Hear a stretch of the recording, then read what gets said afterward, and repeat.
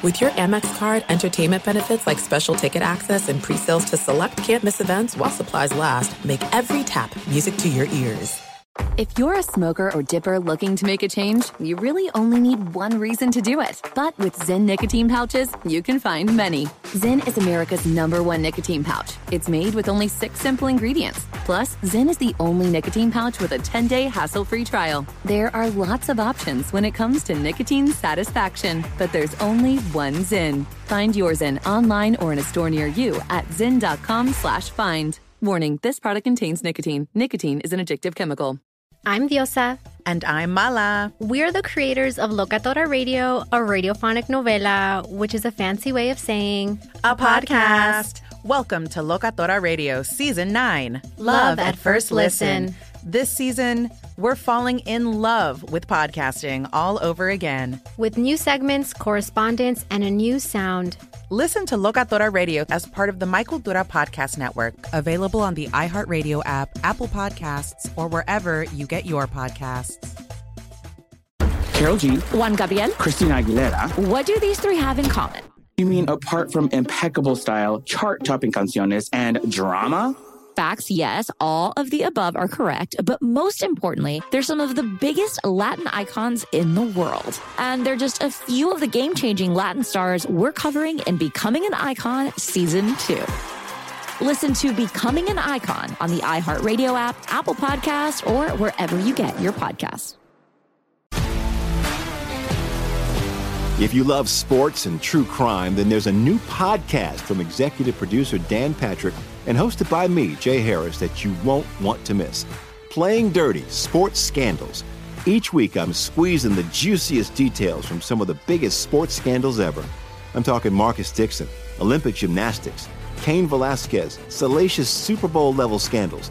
Join me on the dark side of sports by listening to Playing Dirty: Sports Scandals on the iHeartRadio app, Apple Podcasts, or wherever you get your podcasts. Hey, thanks for listening to the Ben Maller Show podcast. It's me, Ben. Be sure to catch us live every weeknight from 2 to 6 Eastern, 11 p.m. to 3 a.m. Pacific, right here on Fox Sports Radio. You can find your local station for the Ben Maller Show over at foxsportsradio.com or stream us live every night on the iHeartRadio app by searching FSR. Now let's get this party started. You're listening to Fox Sports Radio. What's going on, everybody? A smorgasbord of ball. Oh, my gosh. What a great day. Week 16. I don't think 4 hours is going to be enough. I'm going to have to go 2-minute drill to get through all this stuff. I want to start broad, and then I'll get a little bit more micro, if you will. You hear about the parity in the NFL, and you might roll your eyes. Where you're like, oh, parity. I always hear about parity. Do you realize how awesome parity is for the NFL, and in turn, you as a fan? Look at all these Week 16 games. Think about this Saints win over the Steelers. The Saints were in an absolute dogfight against a team that's probably going to miss the playoffs. Look at the Colts. Colts could be a playoff team. Colts might win the division if things shake out in their favor. If they beat the Titans next week, the Texans lose, they could win their division. They're in a dogfight against a team that has 5 wins in the New York Giants. Like, that is what makes the NFL so great. Look, I love the NBA. Love it. But the NBA's layout right now sucks compared to the NFL's. I'll tell you this, as an NFL junkie, I don't want any part of a carbon copy with what the NBA has going on right now, where the Warriors are just towering over everybody. You know, barring injury, who's going to win a championship. That's not fun.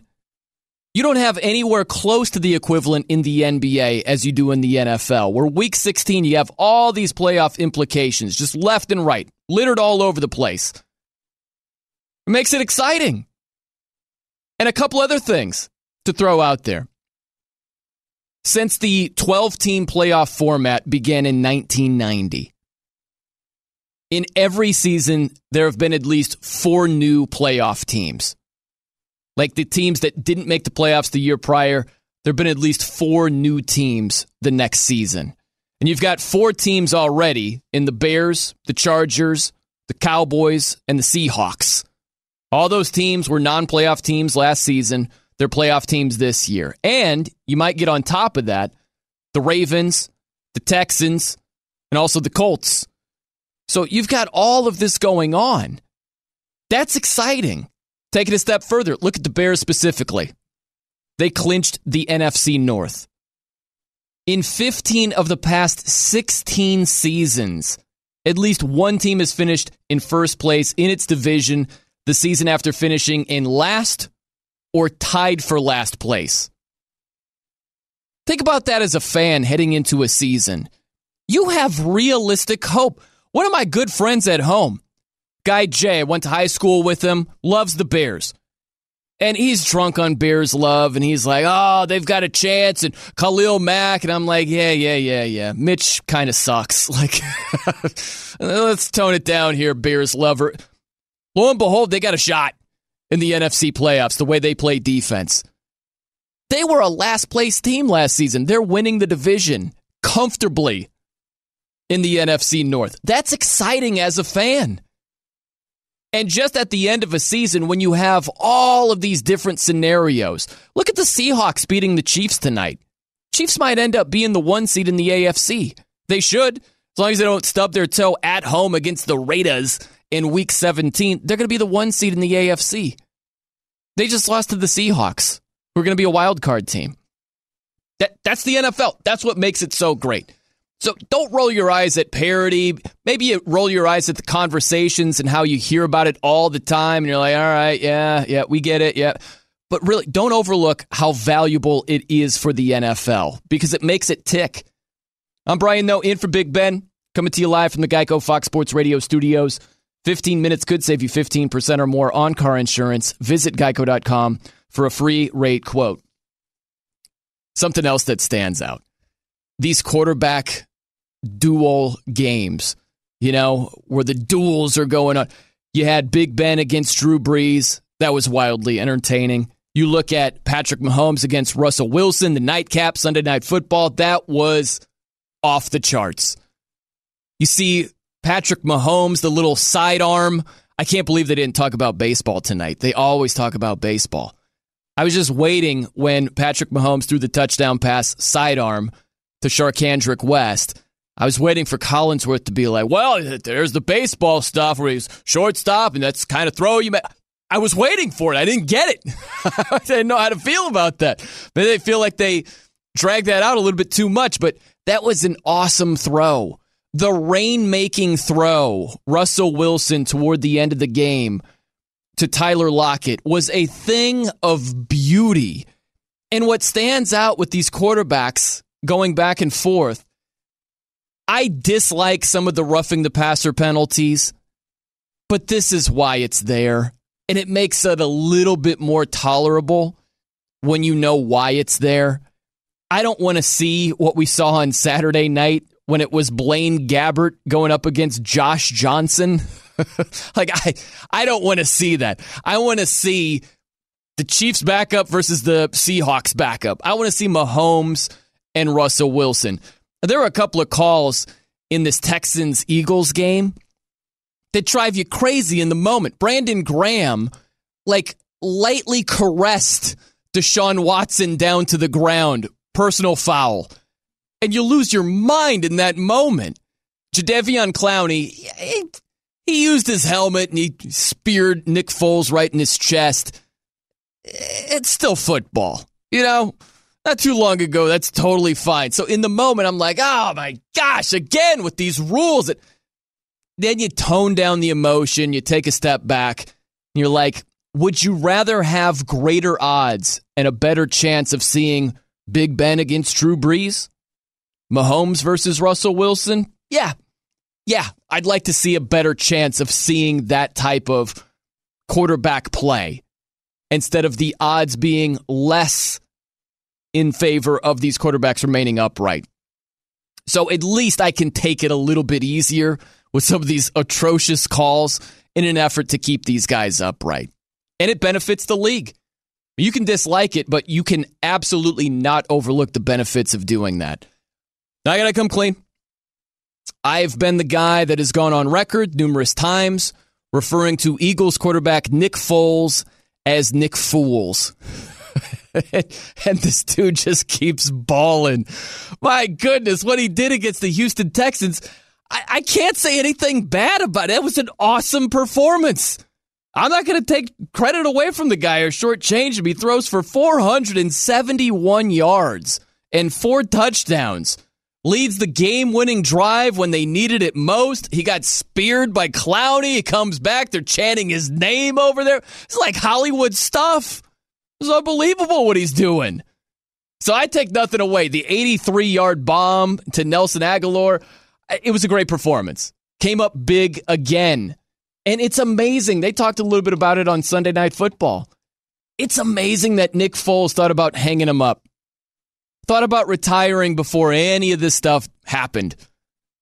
Coming in for Carson Wentz, leading the Eagles to a Super Bowl this year.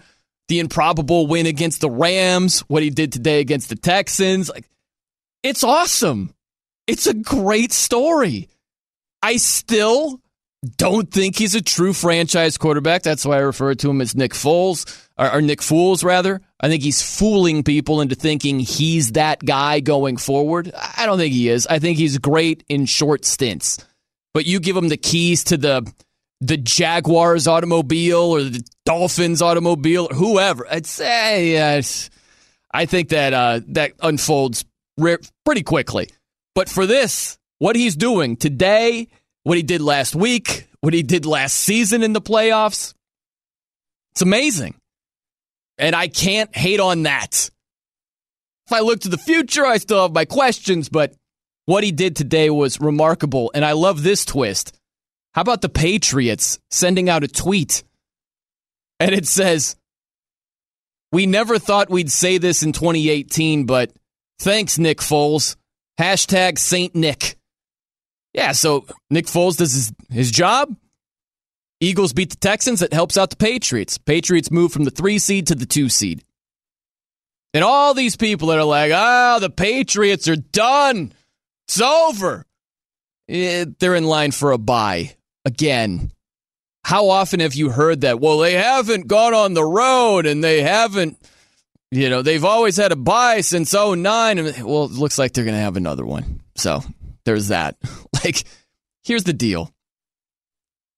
You want to be late to this party, okay? With the Patriots, it's over and done with. You want to be late to that party because there have been a lot of people that have been inappropriately early at that party, pronouncing them dead on arrival, and they keep coming back, and they're still in a position to do major damage. And the trap that so many people are falling into, they're comparing the Patriots now to the Patriots of yesteryear. 2-3 years ago, what have you. And yeah, they were better, but guess what? The Patriots now are not playing against the Patriots then in the playoffs. They're playing against everybody else in the AFC.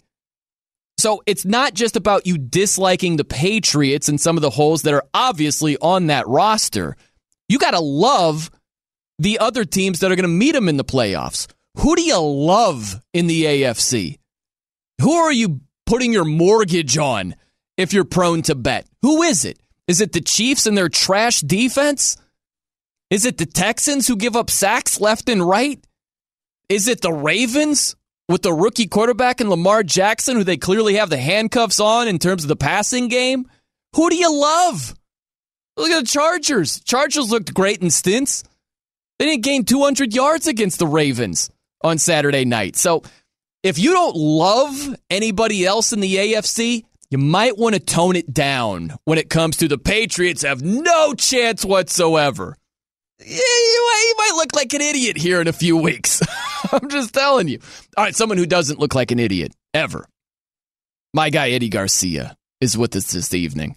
I'm very happy to welcome him in here. Eddie Garcia, I thought of you because of your Steelers, man. How are you doing today, buddy? I'm doing okay. I'm battling a little bit of a something Flu, cold, Really? I don't know. And I was doing a lot of yelling on Saturday at the Chargers-Ravens game, as I was a pretty big Chargers fan on that night. Didn't really work out, but it was a fun game to be at. Good atmosphere there at the StubHub Center. Probably the best atmosphere I've seen so far in the Chargers' short time there in Los Angeles. But, the Steelers, as Mike Tomlin said, they've made their bed. Now they've got to lie in it.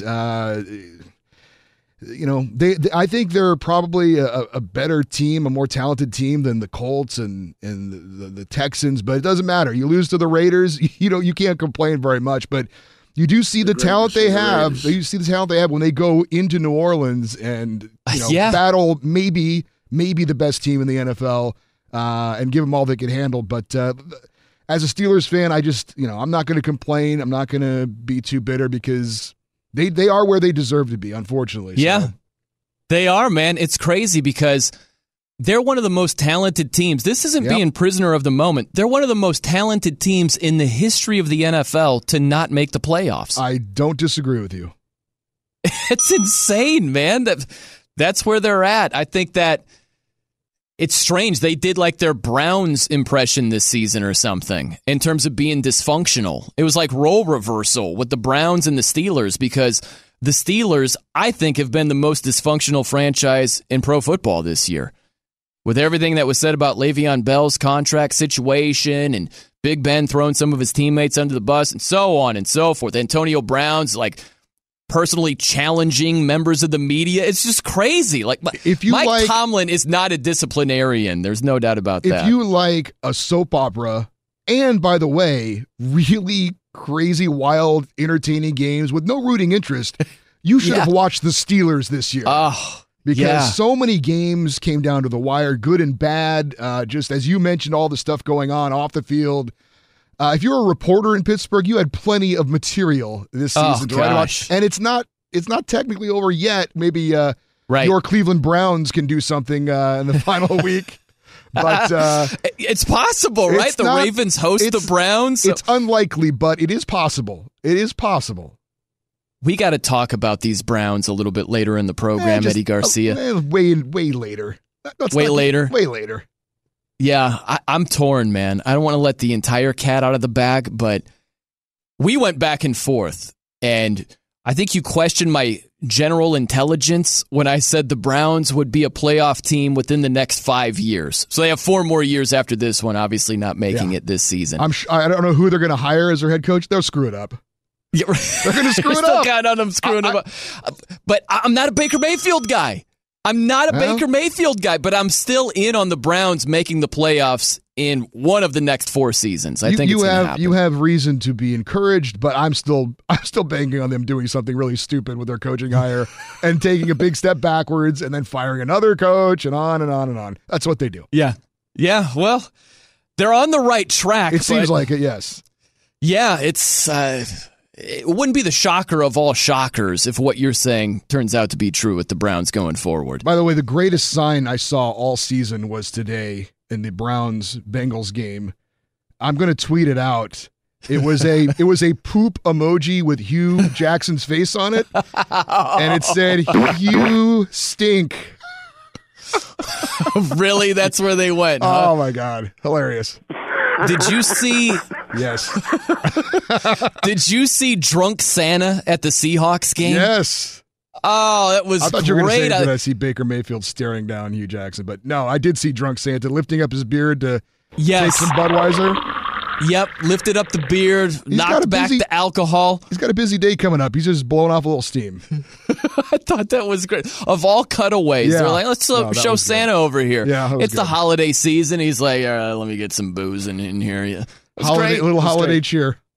That's absolutely right. All right, 877-99 on Fox is your phone number. Feel free to check in early and often. You can hit me up on Twitter at the No Show, NOE Show.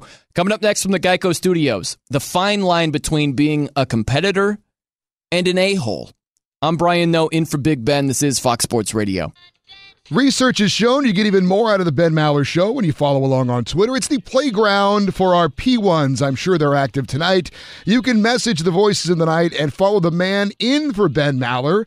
That would be Brian No. He is at The No Show. And you can tweet at and follow me, Eddie Garcia, the humble sidekick here on the show. I'm at Eddie on Fox. Hey, Amanda, what's up? I really wish that would go away. And now live from the Fox Sports Radio studios, the Geico Fox Sports Radio studios, in for Ben Maller, it's Brian No. Thank you, Eddie. What's the over-under on negative tweets you're going to get about me this evening? Now, it is Christmas Eve. Oh, that plays no factor into it at all. Does that dwindle it a little bit or no? It's still the same quota. Not at all, no. Yeah. I was doing more so, not the holiday season, more so like if they're off of work.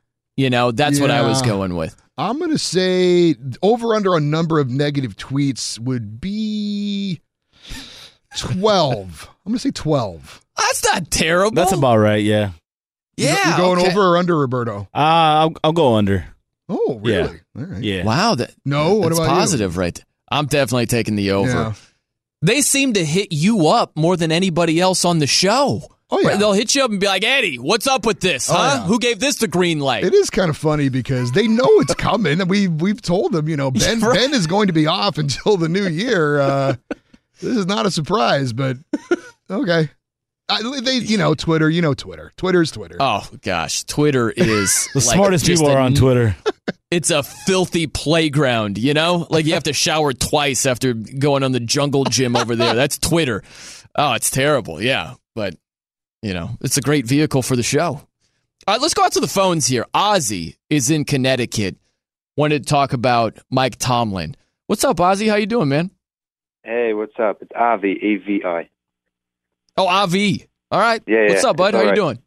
Awesome. Okay, so I wanted to say that when they said on TV today that Mike Tomlin was asked in a production meeting on Saturday, I don't know by who, if he had full confidence in Chris Boswell, if he had to send them out there for a big kick at the end of the game. Uh-huh. And instead of saying yes or something along those lines and being politically correct and right at the same time, which usually doesn't go hand in hand, he didn't say that. He should have just said, I have confidence in all of my players, otherwise they wouldn't be on the roster, and give his confidence like that. But since he's a stupid coach and always blows it at the end of the game, he failed to do that. He is the most underperforming coach with the best roster year after year and always blows it in the playoffs. I used to be a fan, and I just can't root for them until they fire him. He's just such an underperformer, and I can't stand watching them waste Ben's years like that. And just get rid of him before Ben retires.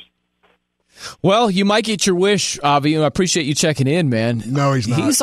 He's on a hot seat. You think he's going to be there for sure? I absolutely think he'll be back next year. Yeah, absolutely. There's like little subtle murmurs, but I agree with you. I think he's going to be back. It's just not with 100% certainty that he'll be back. I'll put it that way. But I agree. Like, here's the deal. If I look at Mike Tomlin and his full tenure with the Pittsburgh Steelers, he's had a lot of success. They've won a Super Bowl. There are some really good things that he's done. I don't think that we should just be stuck in a vacuum just looking at 2018. But if you're talking about a guy who has a lot of talent, he certainly is that, and he's not a disciplinarian. And that is the worst part of this team, is that they are allowed to do things that wouldn't fly elsewhere. There's no way the things that have gone on in Pittsburgh would go on in New England. And I understand you don't have to do everything exactly. Stephen Ridley would be cut right now if he played if it was New England. Yeah. Which by the way, he was a Patriot, and they cut him for fumbling. That's right. Yeah, exactly. That's right. Go full circle that way. That's great. Yeah, he fumbled, and that was a costly fumble because they were on the outskirts of field goal range, and points could have made a big difference. But you don't have to do everything to a T like the Patriots do them, led by Bill Belichick.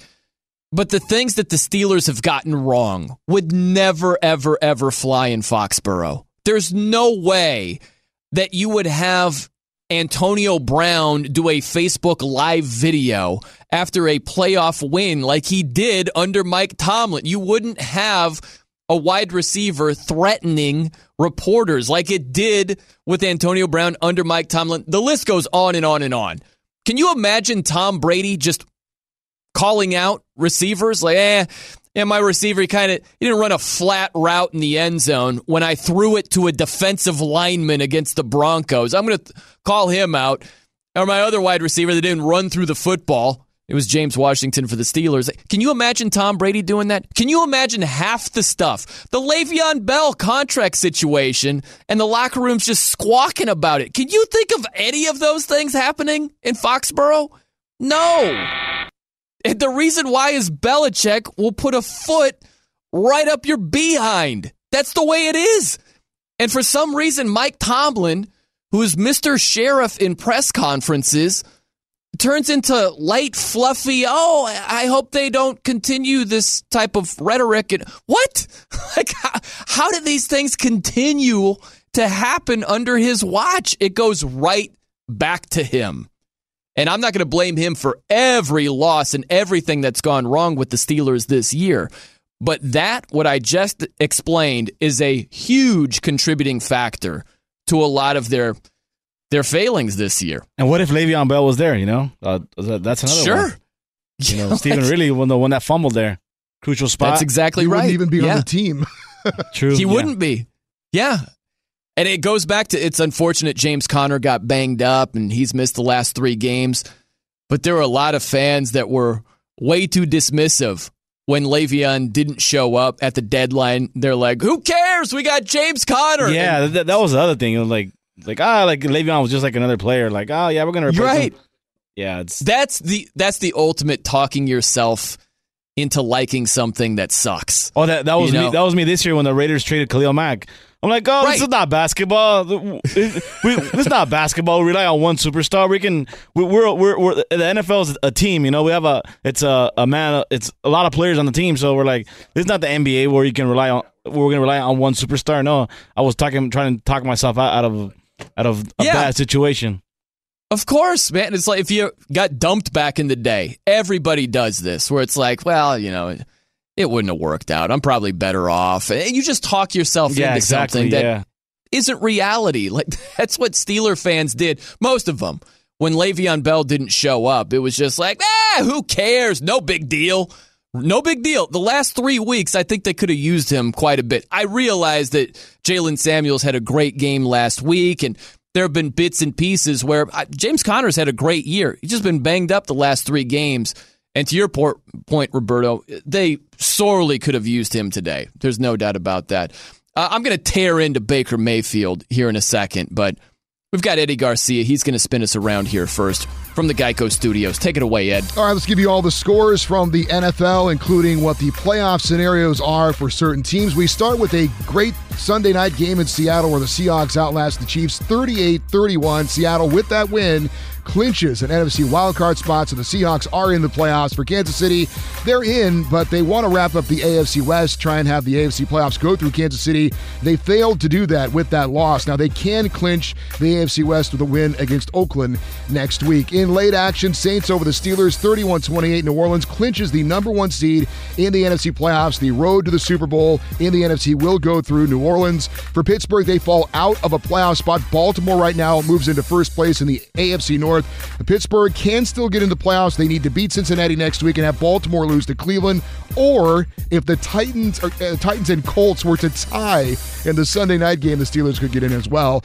Early action, Patriots win their 10th straight AFC East title, beating the Bills 24-12. And New England is now the 2 seed in the NFC playoffs. We'll tell you why in a second. Cowboys wrap up the NFC East with a 27-20 win over the Buccaneers. The Vikings beat the Lions 27-9. Minnesota holding on to that final wildcard spot in the NFC. They will get into the playoffs with a win over Chicago next week. The Eagles beat the Texans 32-30. Philadelphia gets a field goal as time expires to win it and keep their playoff hopes alive. They're right now on the outside looking in. Philadelphia will get into the playoffs with a win over Washington and a Minnesota loss next week. As for Houston, they're already in, but they dropped from the 2 to the 3 seed in the AFC playoffs. So right now they would not get a first round bye. New England would. And the Colts, with a last-second touchdown, beat the Giants 28-27. Indianapolis moves into the final wildcard spot in the AFC They will still need a win, though, over Tennessee in the Sunday night game to get into the playoffs. Rest of the scores, Jaguars over the Dolphins 17-7. Miami eliminated from the playoffs. Falcons over the Panthers 24-10. Carolina officially out of the playoffs.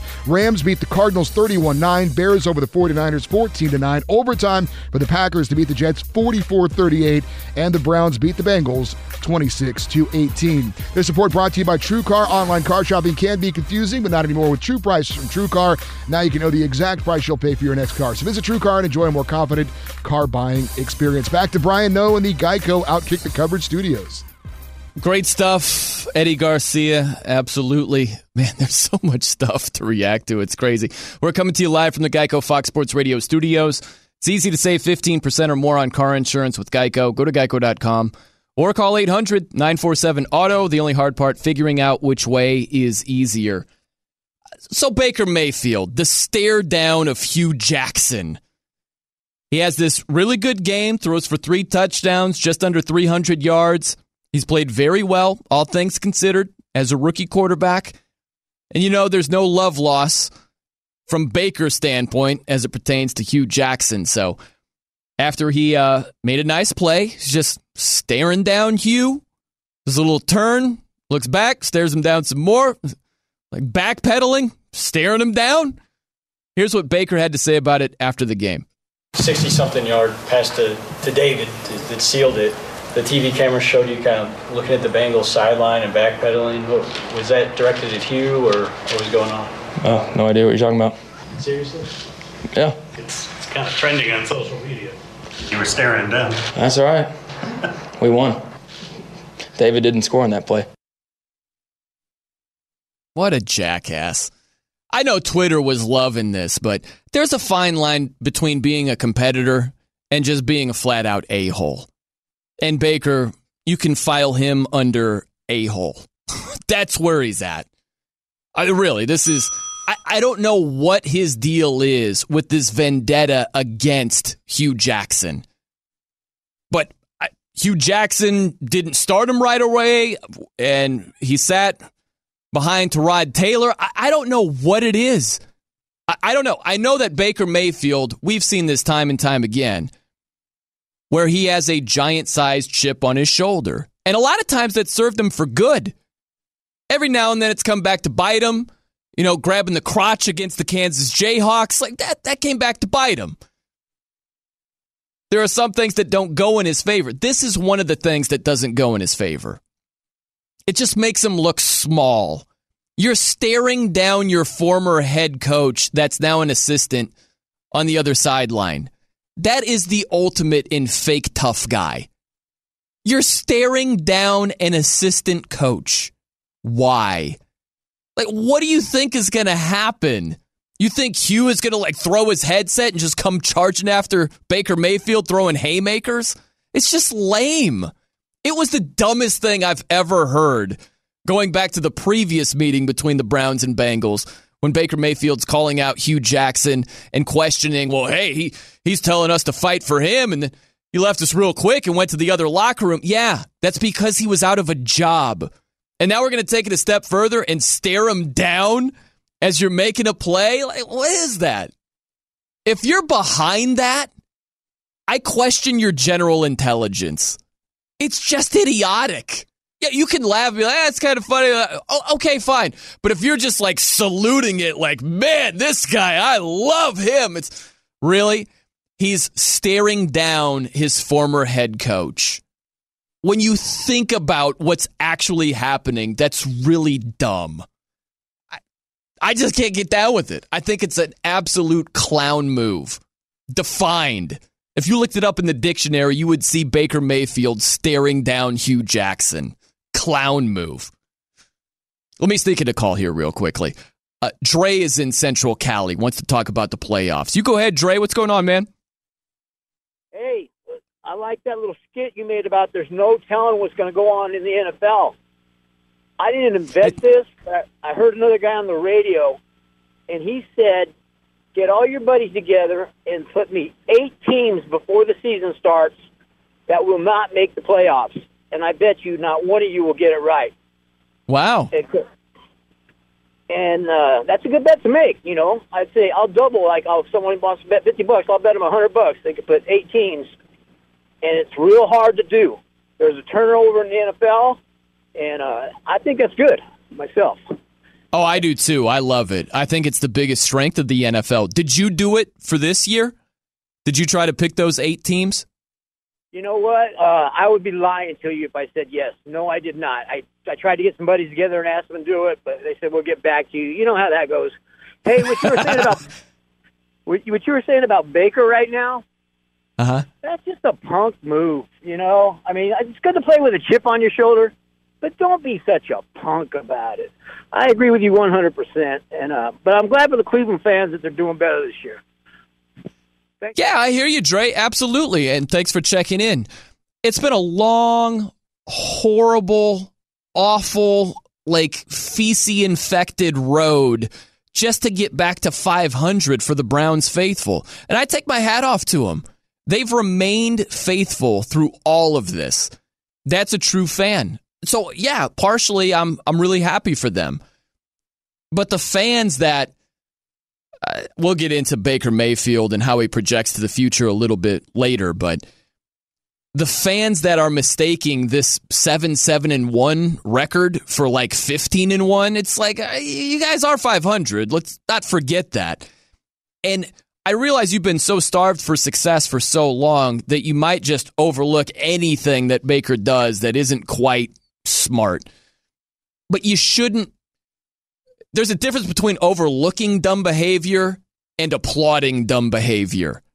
And just because it's been such a long, horrid road to just get to 500, it goes way beyond overlooking dumb behavior, and they are just standing ovation. Whatever, Baker, whatever. Hey, if you would have grabbed your crotch while staring down Hugh Jack, that would have been cool too, man. Whatever. All goes. It's all good. It's just insane what's happening over there. But hey, let them have their moment in the sun. Getting to 7-7-1, that's cool for them. I can't sign off on something that's a punk move.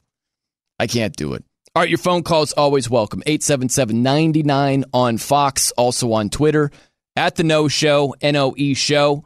Can reach me there anytime you'd want. We'll get to the calls coming up. Also up next, we've got major beef with the Houston Texans for one specific reason. I'm Brian Noe, in for Big Ben. This is Fox Sports Radio. You have to multitask to navigate through life, so make sure to like the Ben Maller Show in the cyber world. Join our Facebook radio family. It's the Maller Militia's springboard on the social network. Go to facebook.com/Ben Maller Show. You can submit jokes, questions for Ask Ben, and more, which we will read at some point next year, I guess. And now live from the Geico Fox Sports Radio studios, in for Brian Noe. In for Ben Maller, it's Brian Noe. You're loopy on eggnog. By the way, Eddie Garcia, I did have my first shot of eggnog on the show like 2 weeks ago with the crew. Like first ever in your life? Yeah. All of us had never had it, and a listener came by and dropped off a bottle, and so we had to take a shot.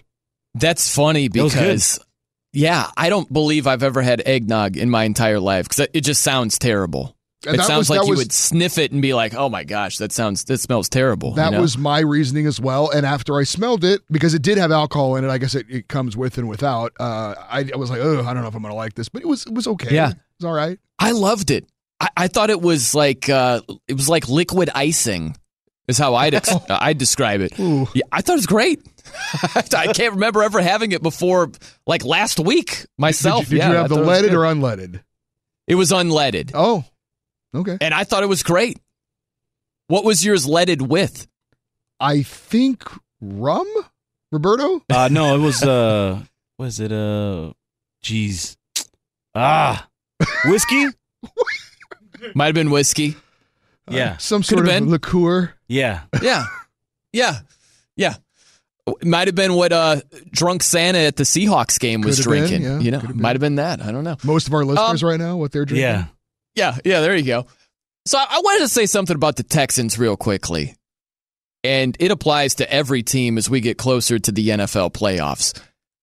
The Texans were facing a loss and the Eagles had a couple of seconds left. They're trying a 35-yard field goal to win the game.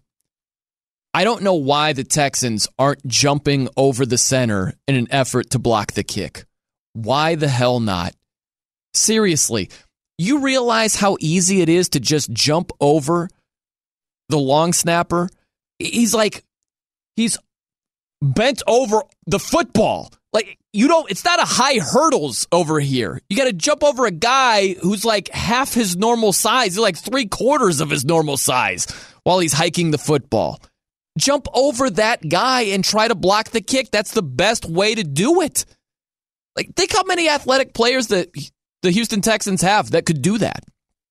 I would put the odds I'll put them at plus 200 that Demaryius Thomas with his torn Achilles could do it.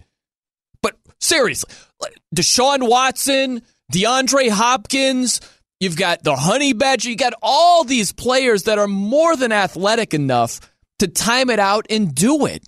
And if you mistime your jump, you make contact and it's a penalty, who cares? It's a layup. It's 35 yards.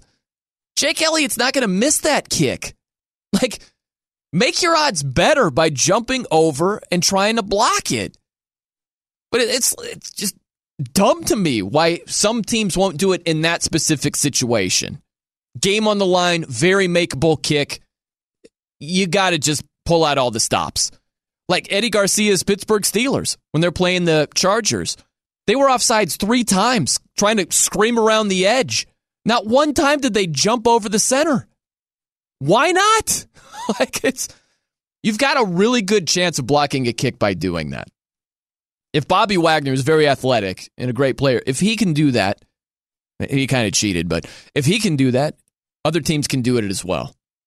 Chris is in Houston. Let's go real quick. We got a minute, Chris, but what's to talk some Texans? What's going on, Chris? That's because our coaching staff are idiots and they don't know how to freaking prepare for this crap. I swear, dude, if a defensive back coach is not fired by the end of this, by the Christmas, I'm sorry, let him last till Christmas, till after Christmas. Get rid of him. I mean, it's sorry. Our secondary is trash. I don't even know why Philadelphia even tried to run the ball.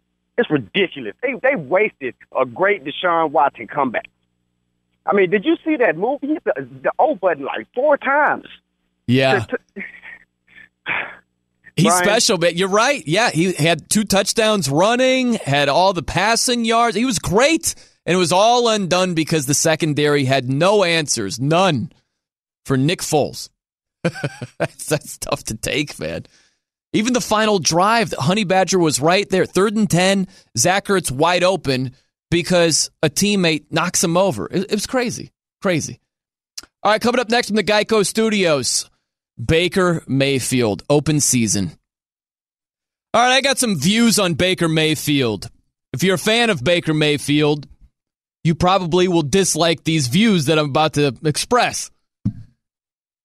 I'm going to start with the good. Baker Mayfield's having a good rookie season. All things considered, there's a lot to be optimistic about. He has made some really good throws.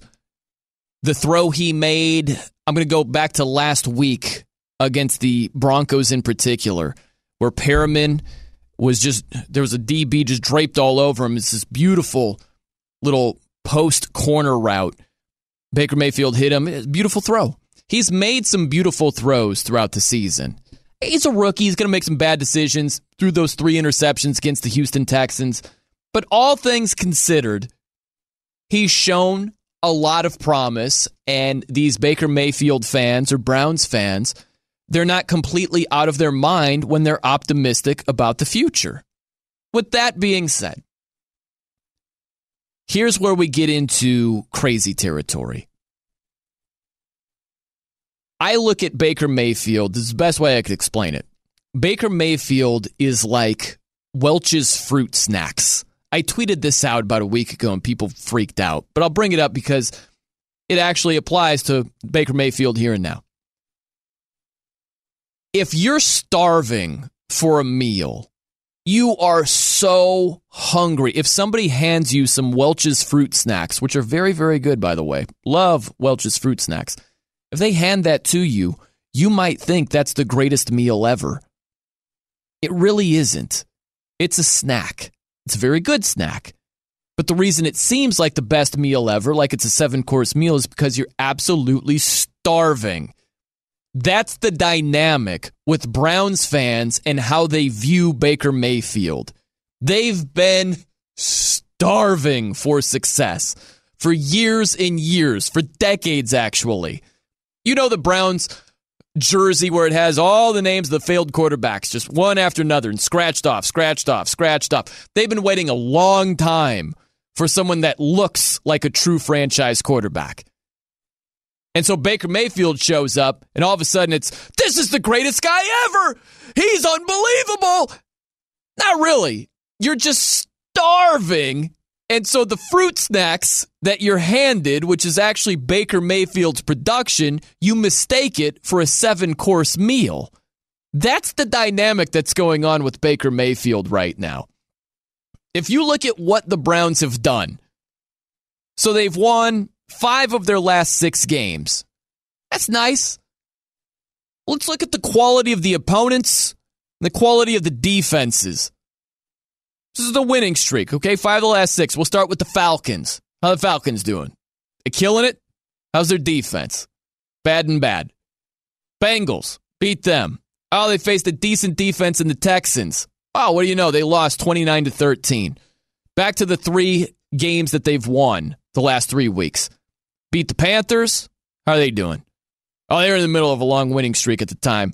Oh, they beat the Bengals again. And that was after last week's win at the Broncos. How are the Broncos doing? So, okay, 5 out of 6 wins. They beat the Bengals twice, the Falcons, the Broncos, and the Panthers. Big deal.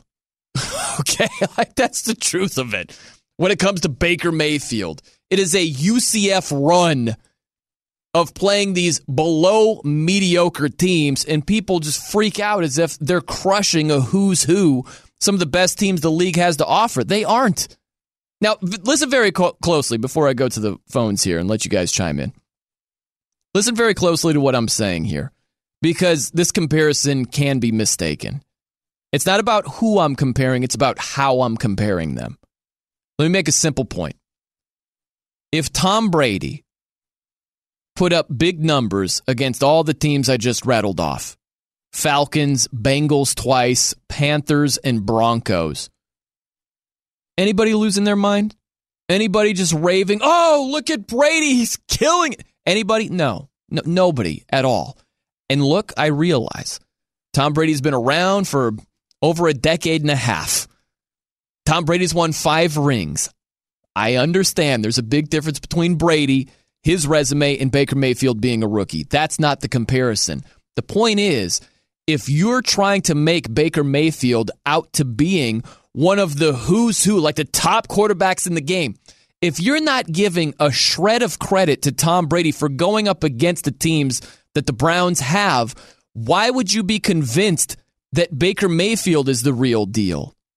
Why? Like, you're grading on a curve and like, he's a rookie. I mean, look at where the Browns were. The opponents aren't very good. And you can sell me on they can only play who's in front of them. And again, that's UCF thinking. That's UCF logic. If you're separate the emotion, if you're objective, you would look at it and say, hey, it's really nice that they've won 5 out of 6 games. That's great, and he's shown some really positive signs. But I gotta see him thrive against better competition to be sold. Like, the but should be included in there. Instead of, well, the Browns have been terrible, and even though these aren't the greatest opponents by a long stretch, I'm convinced this guy's awesome. Like, you're just hoping for it to be the case. I always say this with the Homer test. If your emotions are invested, you should try to flip the script and see if you still feel the same way. Okay? So if you're a Browns fan and you're giddy and they're 7-7-1 and they were 0-16 last year and they were terrible under Hugh Jackson, and you're all excited, okay, I get it. You're a fan, you're emotional, it's great. Let's flip it. Let's say this is Sam Darnold. Okay? You as a Browns fan, are you just going nuts with your praise of Sam Darnold? If he's doing some good individual things against the Falcons, Bengals twice, Panthers, and Broncos, no, you aren't. So if you're not doing it with the team you don't root for, you might want to think twice about doing it for a team that you do root for, because you're just being a homer. That's the truth of it. With that, we'll go out to the phones. I'm Brian Noe, in for Big Ben, coming to you live from the Geico Fox Sports Radio studios. 15 minutes could save you 15% or more on car insurance. Visit geico.com for a free rate quote. Okay, so Sal is in Cleveland, and it says here he disagrees, which I'm shocked. I'm frankly astounded. Sal, welcome to the program, my man. How you doing tonight? What's on your mind? I'm doing well, Ben. Ben. Brian. Excuse me. You're all right. Thank you for having me, sir. For sure. My problem is not necessarily your analysis of kind of Baker's play to date. I have an issue with kind of your comments about him and his actions after the game, or not after the game, after that long pass. I'll admit I did not personally see it, but I believe it, and it's really kind of a description. But either way, they're both adults. And, I feel like there may have been some bad blood in the locker room that we're not aware of. Hugh's a big dog, he can handle himself. Let Baker, let him talk some crap, and then if Cincinnati beats him, next year, then, Hugh can talk some crap. That's my opinion. Hey, it's fun for what we do, and of course it's going to get a reaction. It's just unprofessional. It's unnecessary. Like, he's an assistant coach. You're staring down an assistant coach. It's a little bit like if Taylor Lewan, it'd be like this. You know how Josh Norman of the Washington Redskins went up to Taylor Lewan, the huge tackle for the Tennessee Titans, and Josh Norman went up there. He was picking a fight with him.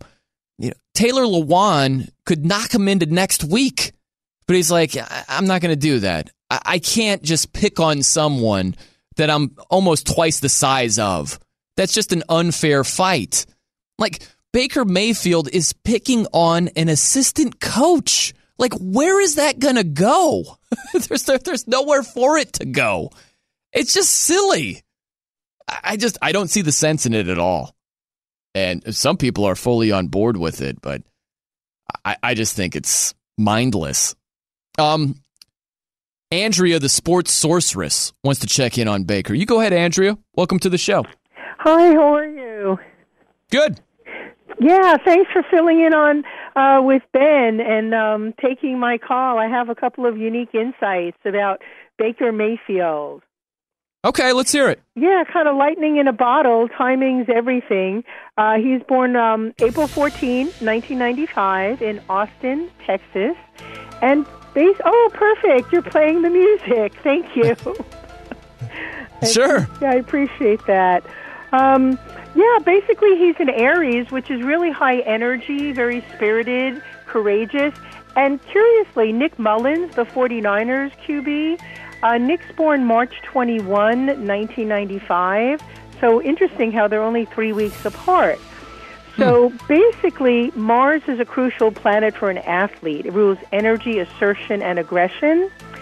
And Baker has Mars in Leo, which is very ambitious and high energy and determined and competitive. And forecast-wise, Jupiter, now in Sagittarius, another fire sign, is making a harmonious aspect. So very, very high energy, increased vitality, and self-confidence. So basically, he's at the right time, at the right place. And I agree with what you said, that Browns fans are really hungering for this energy, not unlike the 49ers last year. I'm in the Bay Area, and Jimmy G emerged on the scene. Yeah. Let me ask you this, Andrea. Yes. When it comes to signs and all of that for quarterbacks, which sign do you think has the best pedigree to be a successful quarterback? That's an excellent question. I would look to, any sign can work, but I would look to Mars, which is the planet of energy, assertion, aggression. And you want Mars in a strong sign, sometimes fire signs, Aries, Leo, Sagittarius, Mars in Scorpio certainly is willing to go to battle. Mars in Taurus can be enduring. And you want to see how it's aspected in their chart, what house it falls in. And currently, there's the thing, Brian, you would compare and contrast it to what's happening now. So if you have a strong Mars and there's a positive forecast, it can get even stronger.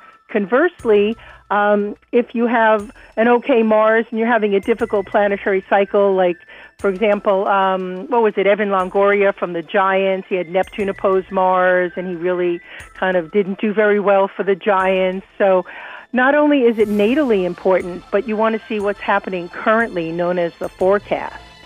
Wow, it's pretty in-depth. Oh, for yeah. sure, Andrea. We appreciate you laying that out for us. Yeah, I'm just curious, when's your birthday, Brian? My birthday is November 4th. Oh, an intense Scorpio. Okay, then. Definitely interested in life's deeper mysteries. Yeah, I am. I'm definitely interested in life's deeper mysteries. Yeah, I have been labeled as intense before, so Yeah. I think that fits. Sure. Just let me know your birth date. I'm happy to email you your birth chart report if you'd like, and a little forecast, my holiday full moon gift to you. Well, I appreciate that. Yes, I'm 41 years old, Okay. so it was November 4th, 1977. All right. And where were you born? South Bend, Indiana. South Bend, Indiana. And do you happen to know what time you were born? I do, actually. Oh. It was 9:19 p.m. I'm impressed. Very nice. Because my mom, she always, like, each year, she'll give me a call right around that time when I was born. It's kind of our tradition. Oh, that's very spiritual and special that she reaches out at that exact moment. I like that. Yeah. Yeah. So definitely Scorpio, very intense. Definitely determined. It's a water sign, very emotional, very passionate. And the thing about Scorpios is they're just very, magnetic and mysterious and powerful and into transformation. Jimmy G is a Scorpio, and he totally transformed the 49ers. And last year, Jupiter was in Scorpio. It was a huge year for Scorpio, a lot of opportunity and basically new beginnings. So Scorpio is always interested in transformation. So I always like that kind of psychological complexity to your sign. Yeah, well, thank you for breaking it down, Andrea. We appreciate you being on the show tonight, and it was very informative. I never knew this about my sign and all that. Oh, yeah, and what's the best place to send your astrology report to? Just hang on, Okay. and I'll have Ryan give you my email address. Yeah, happy to do that for you. I really think that Scorpios really appreciate the depth of this information. Yeah, for sure, absolutely. I'm all about depths of information over here, Andrea. It's actually my slogan, Depths of information, I'm all on board for. Yes, absolutely. By the way, we've got Eddie Garcia with us, and I'm just curious, Eddie, while we're talking about signs and everything. That's more the tugboat sound effect. I like that one. What is your sign, Eddie? I am a Libra. I am the scales. I'm balanced, I guess. That's what I like. That's what I like to say with Ben. Ben is what is it? He's the bull. What is the bull one? Taurus? I don't even know. I think it's Taurus. Yeah, Ben's a Taurus. Yeah, and that is so appropriate because he is full of bull.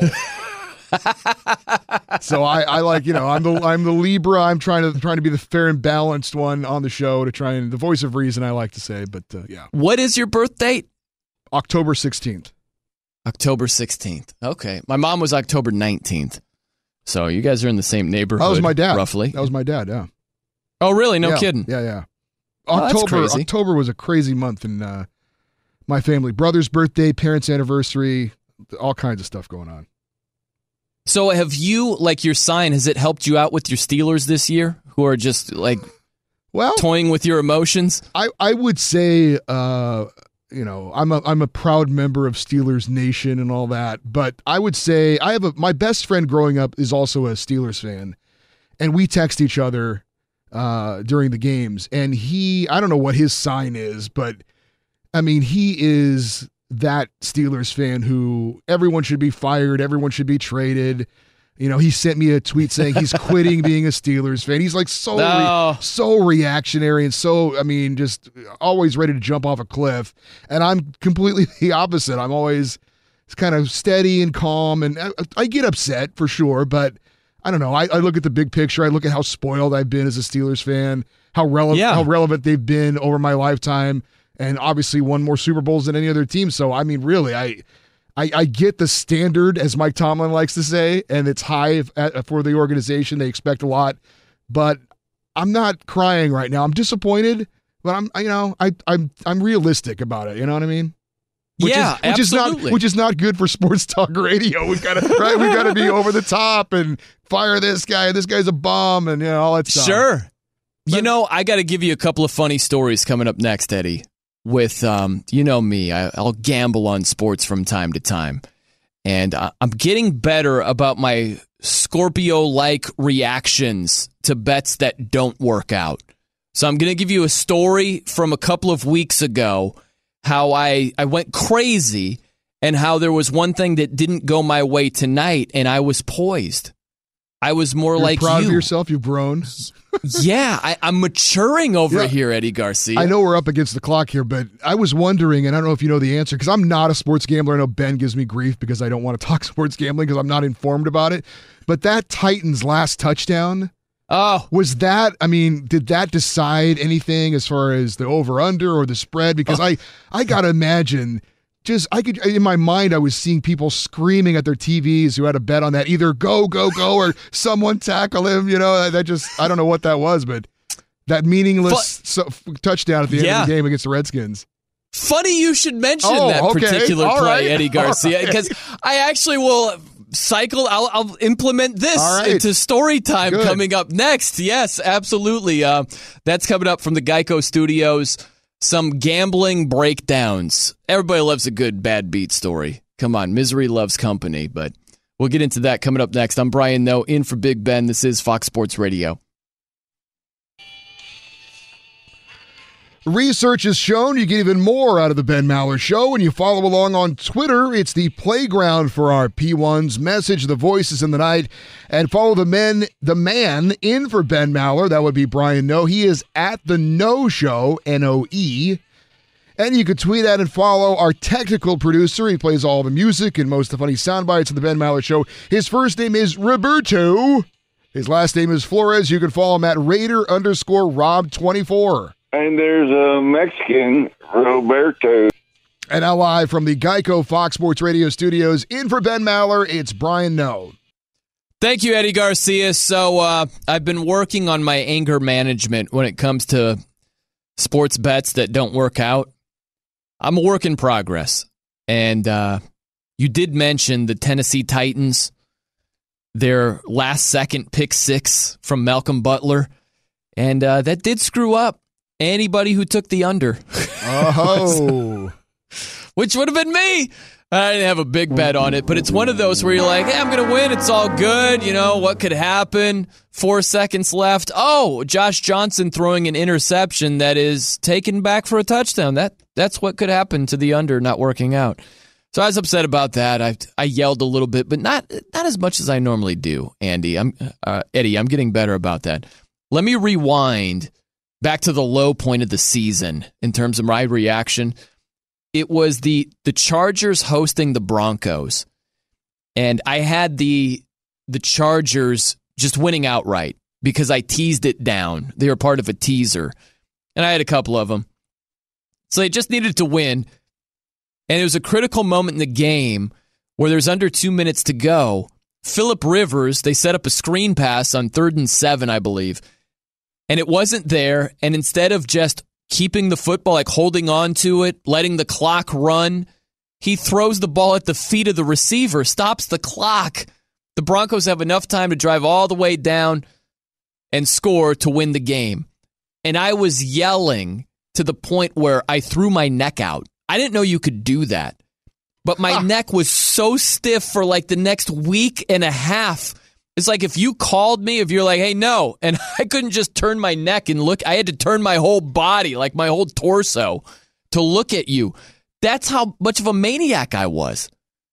But I've gotten better, Eddie. I've made strides. Today was a winning day. Is this thanks to you now having a better half, you think? Well, I do. I can't make it awkward for the lovely Christina. You know, I want her to be interested in football, and I don't want to be screaming at the TV like a maniac, and she's just like, this is weird. I don't like this. So I'm trying to get better for her. And also my neck and extremities. You know, that's a nice little bonus. But today, it was a winning day, so that factors in. But it could have been a great winning day if Tyreek Hill had 4 more receiving yards. And if Patrick Mahomes also had 41 more passing yards. And it was close at the end there because they started airing it out left and right. And the last possession of the Chiefs, they had this long return, this long kickoff return. And I'm like, no, tackle that guy. You're lessening my chances to at least hit one of the 2 bets. And neither of them worked out. But I didn't lose my mind at all, Eddie. I'm making strides. You're maturing. I am, before your eyes. And I don't know if it's great for story time, but it's probably better for my life. That I mature a little bit. You're going to drive yourself crazy. I want a mature guy. With all those. Yeah. You got to be able to take those losses. You're going to drive yourself crazy. It's like, I'll go to the sports bar. I've always gone to sports bars for football Sundays. And inevitably, I run into a Browns fan. We're talking like last year, 2 years ago, when they're not winning anything. And there's always that guy that is just living and dying with every play.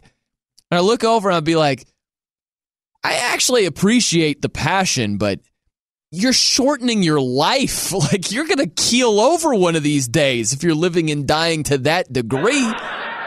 Especially with that franchise. You know, you got to be able to roll with the punches a little bit. You know what I'm saying? I do. All right, we got some more Eddie Garcia. He's going to spin us around here, and I'm going to get to a team that won on Sunday. Not a work of art. They accomplished something very meaningful. First, though, Eddie Garcia.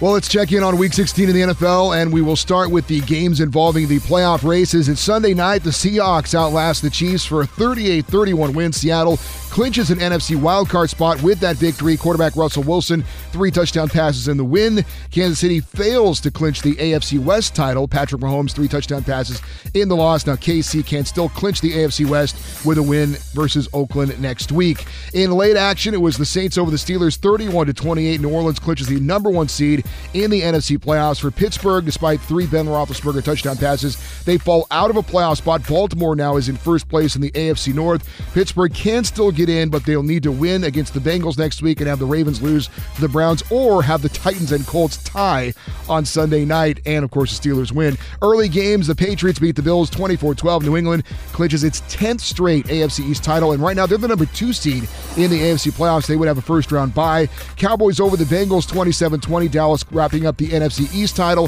Vikings beat the Lions 23-9. Kirk Cousins, 3 touchdown passes for Minnesota as they are still holding on to that final wildcard spot in the NFC. They beat the Bears next week, and they will be in the playoffs. Eagles on a last-second field goal top the Texans 32-30. Philadelphia keeping his playoff hopes alive. Nick Foles, 4 touchdown passes. They will need to win. The Eagles will need to beat the Redskins next week and have Minnesota lose for the defending Super Bowl champs to get in. As for Houston, with that loss, they fall to the number 3 seed in the AFC playoffs. Colts with a late touchdown rally and beat the Giants 28-27. Indianapolis moves into the final wildcard spot in the AFC, but they'll need to beat the Titans on Sunday night to get into the playoffs. Elsewhere, we had the Jaguars beating the Dolphins 17-7. Miami officially eliminated from the playoffs. Same thing for the Carolina Panthers as they lose at home to the Falcons 24-10. Rams beat the Cardinals 31-9. Bears over the 49ers 14-9. Overtime for the Packers to outlast the Jets 44-38. And the Browns beat the Bengals 26-18. This report brought to you by TrueCar. Online car shopping can be confusing, but not anymore with True Price from TrueCar. Now you can know the exact price you'll pay for your next car. So visit TrueCar and enjoy a more confident car buying experience. Back to Brian Noe in the Geico Fox Sports Radio studios. Thank you, Eddie Garcia. We are coming to you live from the Geico Fox Sports Radio studios. It's easy to save 15% or more on car insurance with Geico. Go to geico.com or call 800-947-AUTO. The only hard part, figuring out which way is easier. Invite you guys. You want to participate, want to check in, feel free to do so. 877-99 on Fox. Also on Twitter at The No Show. So the Dallas Cowboys, they clinched the NFC East with their win against Tampa Bay on Sunday. And it wasn't a work of art. They were actually outgained by Tampa by 151 yards. Tampa had 383 yards of total offense. Dallas only 232. And you look at this Dallas team, they're playing good defense. The difference was they forced 2 fumbles by Jameis Winston. And they took one of them back for a touchdown. Jalen Smith had a long fumble recovery for the touchdown. But you look at Dak Prescott, he completed 20 passes for 161 yards. And Amari Cooper, he's been held in check the last 2 weeks. Only 4 catches on Sunday against Tampa for 20 yards. 4 for 20 yards. And look, the Cowboys, give them credit. They've won 9 games this season. They win the NFC East. When a lot of people laughed at that prediction, that was actually my prediction before the season. People were laughing at me left and right. I had the Cowboys winning the NFC East, and my bold prediction was that the Eagles would miss the playoffs. And some people are calling me Skip Bayless Jr. You're just doing it for the shock effect. You want attention. Like all these things that people were saying or tweeting. I'm like, no, it's actually just what I believe is going to happen. You look at the Cowboys, they're playing great defense. The thing that I always keep going back to is this. With the NFL, as we get closer to the playoffs here, it just doesn't make sense to me to speak in absolutes. Where this team has no chance whatsoever. That's what people say about the Patriots. There are a lot of people that say that. Take the Cowboys, for instance. Take a lot of teams, for instance. If you look at the Cowboys, they dominated the Saints just a few weeks ago. They held the Saints to 176 yards of total offense. Then they turn around, they get shut out by the Colts. And it's like, go figure. Which team is this? Is this the team that put up, Dak Prescott, he threw for over 400 yards against Philly. And he's thrown for $161 today against Tampa? I know Philly's defense is banged up, but Tampa's defense is nothing to write home about. And he's passing for 161 yards? They're gaining 232 collectively against Tampa Bay? It's just crazy. Week to week. Talk about the Colts, who just shut out Dallas, who had to fight for their lives against the Giants today. And a few weeks prior, they get shut out by Jacksonville. How does that happen? Like, there are a lot of scenarios like that. All of a sudden, the Saints offense was firing again, like we're used to seeing. But as I mentioned before, they got completely shut down by the Cowboys. It's just all over the place in the NFL. Look at the Ravens. This is a good one. Ravens had to go cross-country on a short week and play the Chargers on Saturday. The Chargers were at home, and they had 8 days of rest. And the Ravens just smoked them. Completely shut down the Chargers. Chargers didn't even gain 200 yards of total offense. Go figure. It's crazy, these ups and downs and these swings. This whole season has told you, like given clues. Like you ever play the game Clue? Where you're trying to figure out what's what? No, that's what the NFL is. And the season will give you subtle clues and little pieces of the puzzle that you're trying to put together to forecast who's going to win it all, who's going to do what come playoff time. And the one major clue that this season has given is to not speak in absolutes. Don't sit here and just write off teams, especially the Patriots.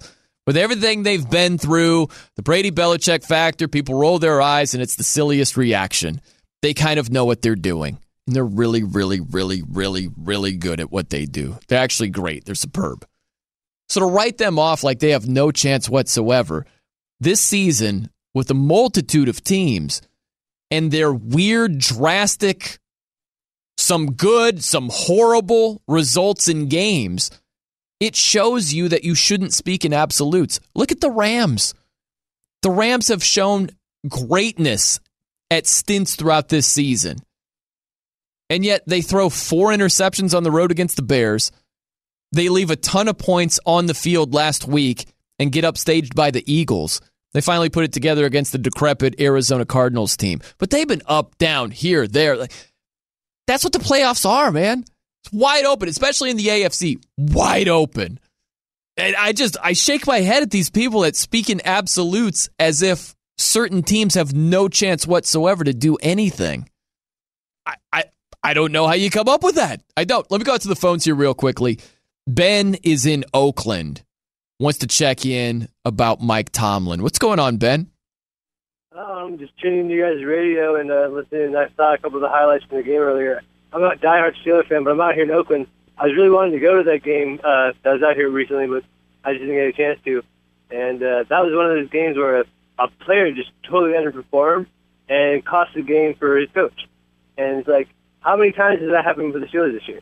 Where you have this fumble, you have another fumble. It's like, it ends drives, it ends games, and this is where it's like, oh yeah, maybe Tomlin had like one play where it's like, oh, they went for it like the fake punt.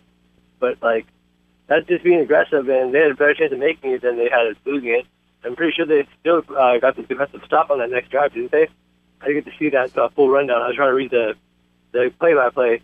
But well, which one, Ben? Yeah. Like, I'm confused because I went back to when the Steelers were in Oakland, so I thought you were talking about that. Are you talking about the game today as well? Yeah, I'm talking about overall the whole year. Throughout the whole year, there's been a couple games where they've lost because of the player underperforming at a certain critical moment. And it's like, people are talking about Mike Tomlin's on the hot seat, But if you're talking about this whole year overall, I mean, yeah, Le'Veon Bell didn't come in, but you're also speaking absolutes just a second ago. How many times did the linemen say that, oh, Le'Veon's going to be here? They're speaking in some absolutes that just didn't pan out. And then with Steelers Nation, we were all clinging to Le'Veon Bell just showing up eventually because why would you count out, $70 million and not really play? But then he sent out those Twitter tweets where it's like he's talking about, how much passion you must not really love it or something like that. And then he's expecting to get paid, more than that next year? I mean, what's his game plan, Right. The fact that James Conner went down really put the Steelers in a bind. Have to bring guys off the practice squad, and then Curtis Samuels played great for him. I mean, he had 100 yards rushing last week. Yeah, it was great last week against the Patriots. But I'll put it to you like this, Ben, and I appreciate you checking in. I guess what you're going for is it's not just Tomlin, it's the players, which I understand. It's not like Tomlin was throwing the interception in Denver to a defensive lineman in Shelby Harris. Like, Big Ben has had some noticeable gaffes this season, and that's not all on Mike Tomlin. Certainly, that makes sense. But I think that one of the biggest contributing factors to the Steelers needing help to get into the playoffs is that Tomlin's just not a disciplinarian. He's let a lot of things go that should have been put in check. Where you mentioned all the players talking about Le'Veon Bell's contract and counting his money, to Big Ben openly criticizing some of his receivers, Antonio Brown calling out media members. And there's a whole lot of stuff that shouldn't be going on. It should all be about the upcoming opponent instead of all this drama and chirping about whatever it is or chirping about teammates. It's just too much chirping going on over there. And that falls on Mike Tomlin. So he's not the only thing that's gone wrong with the Steelers, but he's certainly partially responsible. And if you have that much talent on your team, and you're probably going to be a non-playoff team, there's no way that he's blameless. I understand you saying he's not the only one to blame, but at the same rate, you can still turn that around and say, well, he's not blameless either. He's one of many that have gone wrong. But when you're the head coach and you're the tone setter, we're going to look at you first and foremost. That's just how it goes. All right, coming up next from the Geico Studios, the coach that is the Ryan Fitzpatrick of head coaches. I'm Brian Noe in for Big Ben. This is Fox Sports Radio. On the Ben Maller Show, we have some quirks and oddities that need to be heard twice to be believed, and now you can, thanks to the Ben Maller Show podcast, available wherever you download fine podcasts, including iHeart and iTunes. Subscribe to our podcast on iTunes and give us a 5-star review. It drives the corporate guys crazy. And now live from the Geico Fox Sports Radio studios, in for Ben Maller, it's Brian Noe. Thank you, Eddie Garcia.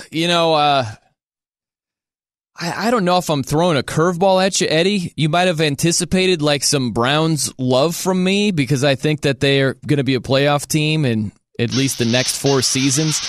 But there isn't a whole lot, Like, I'm not a Baker guy. And all this conversation about Greg Williams, who deserves consideration to be the actual head coach. He's the interim head coach. And they've won some games. But the same logic I apply to Baker when I'm saying, you might need a little bit more to go on to be convinced that this guy's going to be a true franchise quarterback. Eddie just said last hour that he's not convinced that the Browns will make the right decision with head coach. So I think, maybe they will make Greg Williams the head coach. And you think that'd be the wrong decision? Yeah.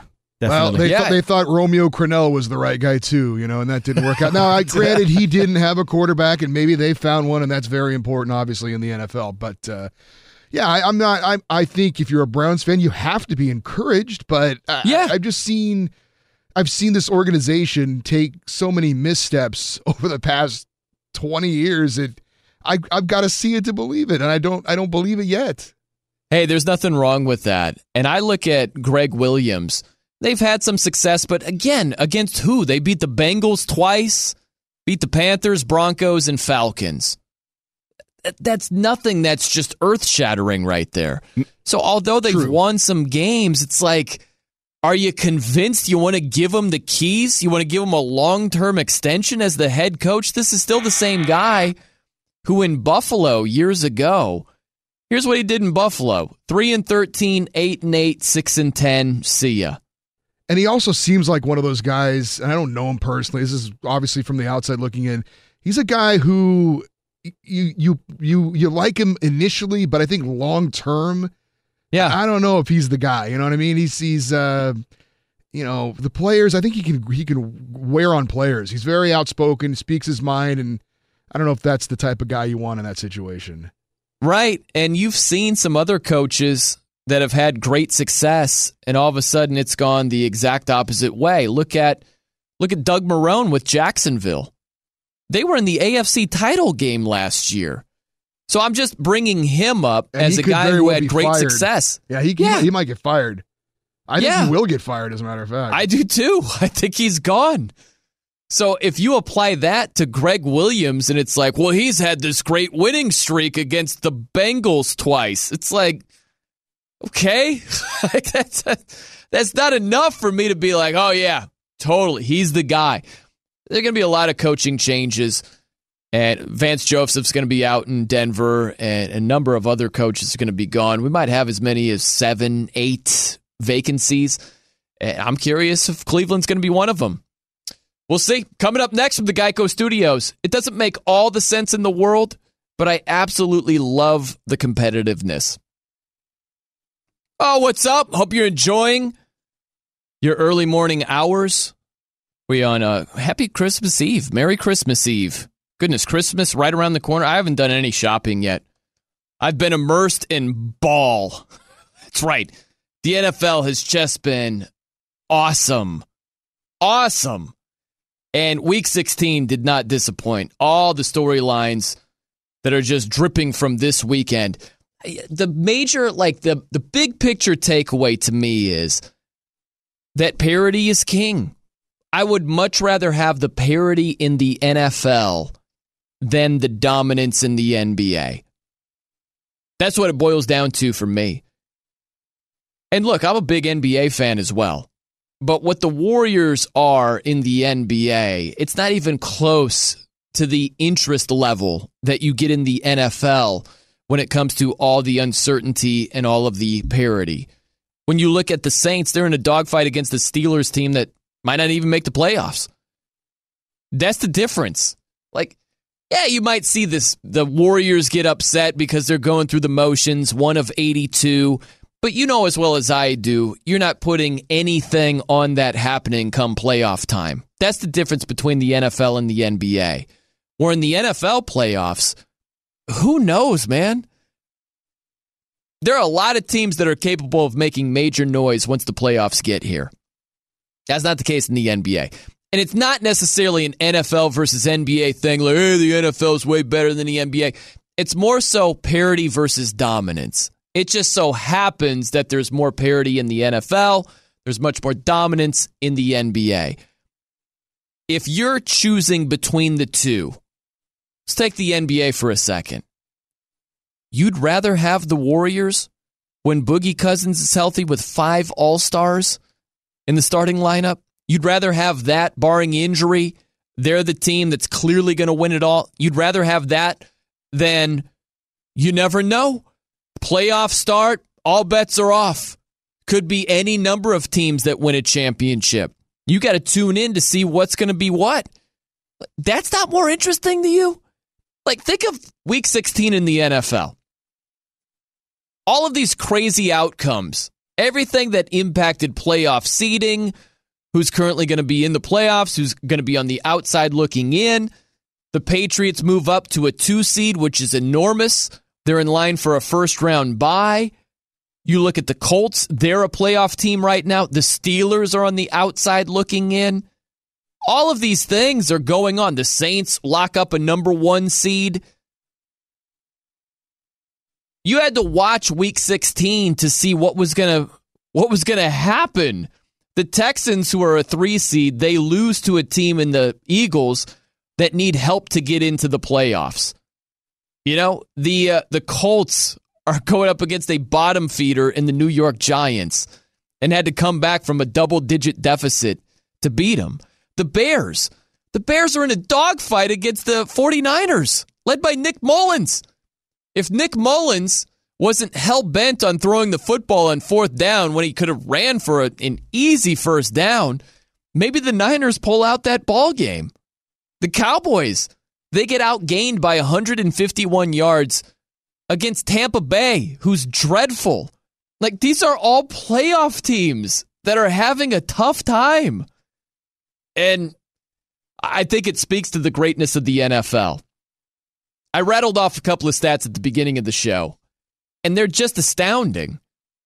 Since we went to a 12-team playoff format back in 1990, in every single season, there have been at least 4 new playoff teams. You've got 5 new playoff teams that have clinched already. Bears, Chargers, Cowboys, Seahawks, and the Texans. You might get on top of that, the Ravens and the Colts. You could have as many as 7 new playoff teams. We took a call earlier in the show, and the guy said, it's an interesting little challenge to do. One of his friends said, hey, I bet you can't name 8 teams that will absolutely miss the playoffs.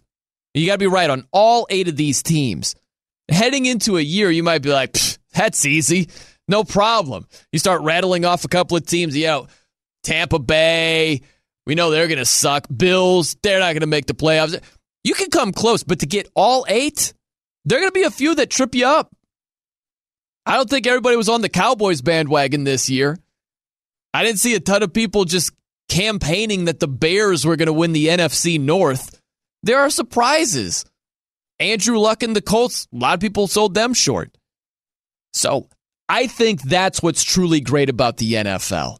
And also the worst to first aspect. This blows my mind even more than at least 4 new playoff teams since 1990. It's what the Bears did in the NFC North. They represent, for the 15th time in the last 16 seasons, a team that's gone from worst to first. 15 and 16 years. That's exciting. That gives you hope. That's why you watch the NFL draft. That's why, even though you had a dog season, you can't be called a complete lunatic if you say, hey, this team might challenge for a playoff berth. Think about Jacksonville 2 years ago. They were dreadful. Was Jacksonville 3-13? and they improve to an 11-win team, make the playoffs. Same situation with the Rams. The Rams were 4-12 before they had a great season and made the playoffs last season. So these dramatic turnarounds happen, and it's very, very exciting for fans. I just don't know how you get giddy with the NBA's current situation where the Warriors are absolutely towering over everybody. What's your motivation if you're a Sacramento Kings fan? You know, not to just pick on them, there are many teams where it's like, yeah, it's nice, you're going to try hard, and maybe you make some improvements, maybe you have a good season, maybe you win a couple of playoff series, but you're not winning a championship.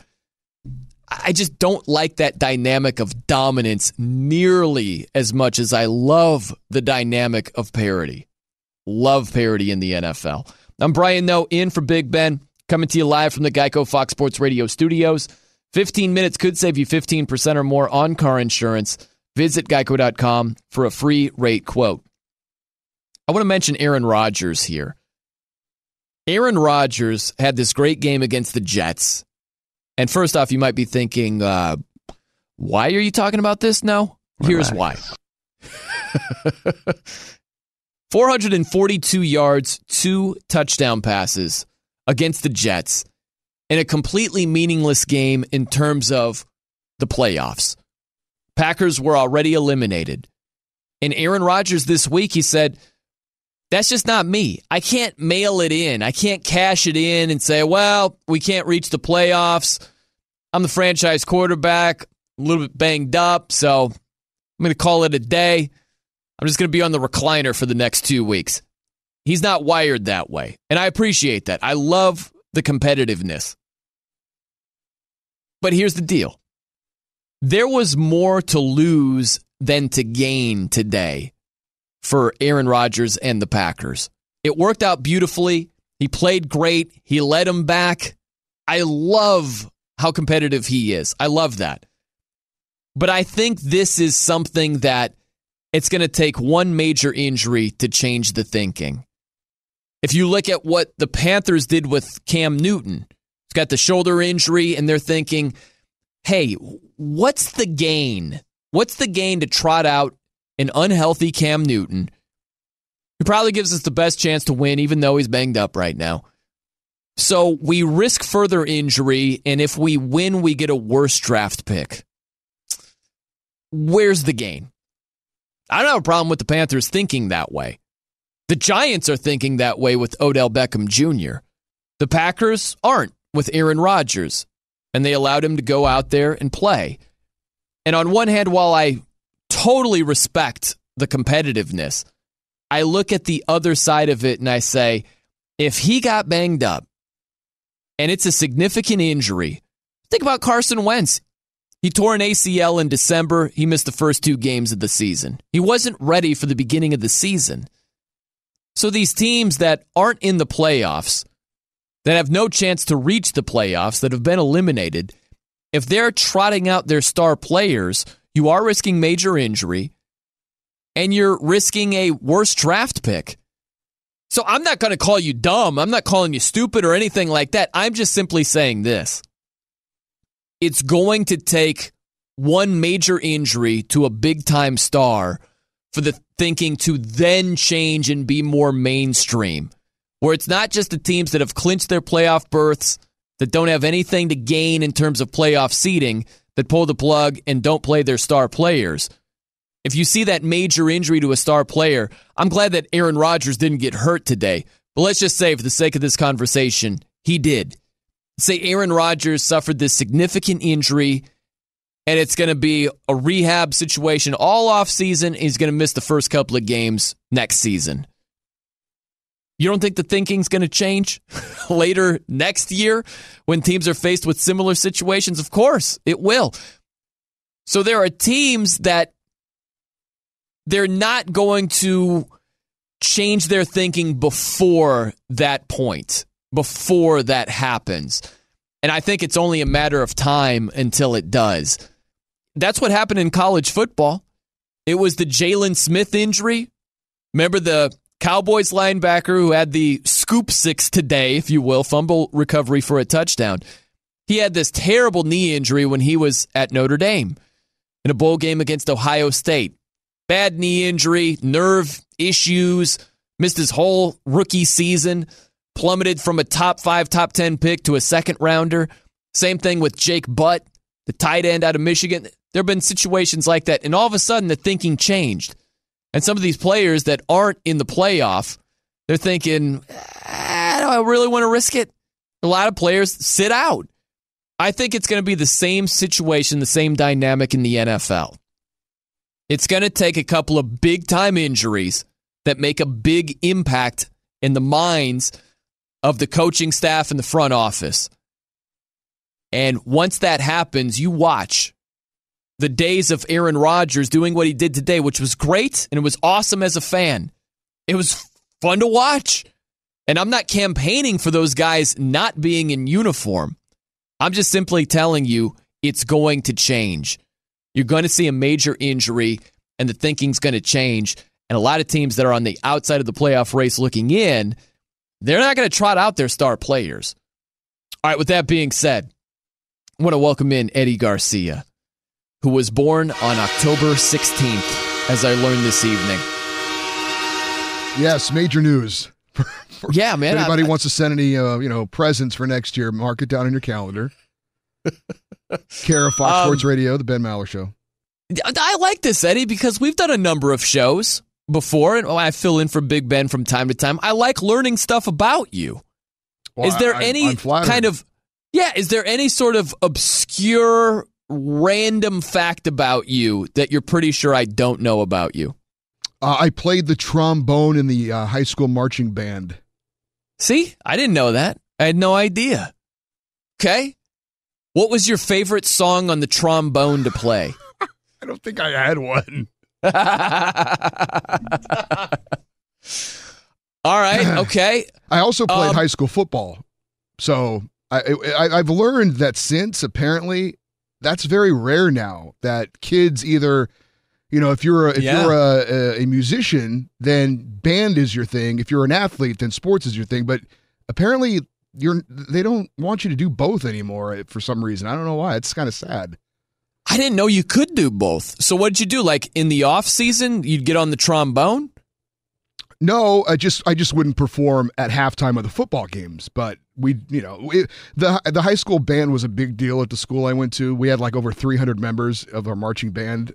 Wow.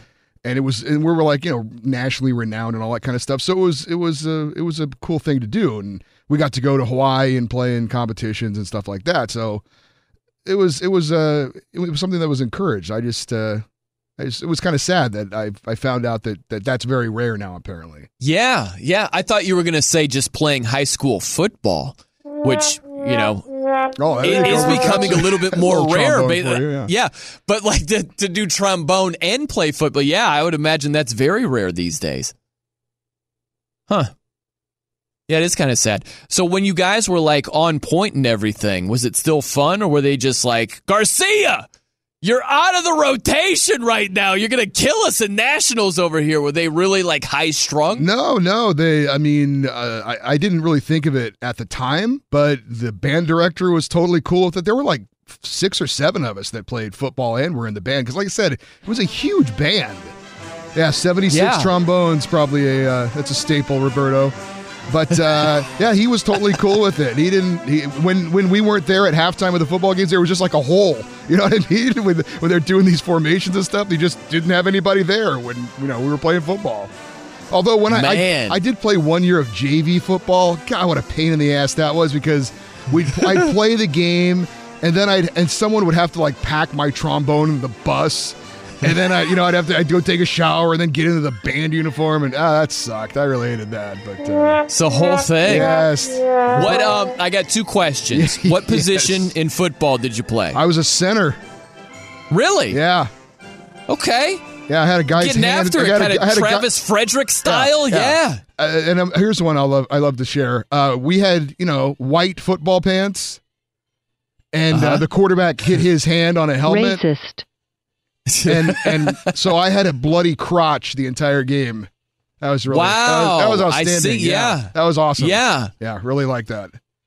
Did they, take pictures to capture that moment? No, thankfully they did not. Okay. But, all right. That would have been nice if you framed it and everything, My lover balls. Yeah. Yeah. Little shotgun snap, right angle. We didn't do a lot of shotgun. We didn't do a lot of shotgun. Isn't it funny, man, how I'll see these high school offenses, especially in Texas, and it looks like the Big 12, and I'm like, we weren't doing any of that stuff. You kidding me? No. It was like run left, run right, it's third down. All right, we're going to be radical here. Forward pass. It's crazy I grew up in Central California, and we had a coach come from somewhere, and he brought the wing tee, the Delaware wing tee, which is like one of the oldest, offenses in all of football.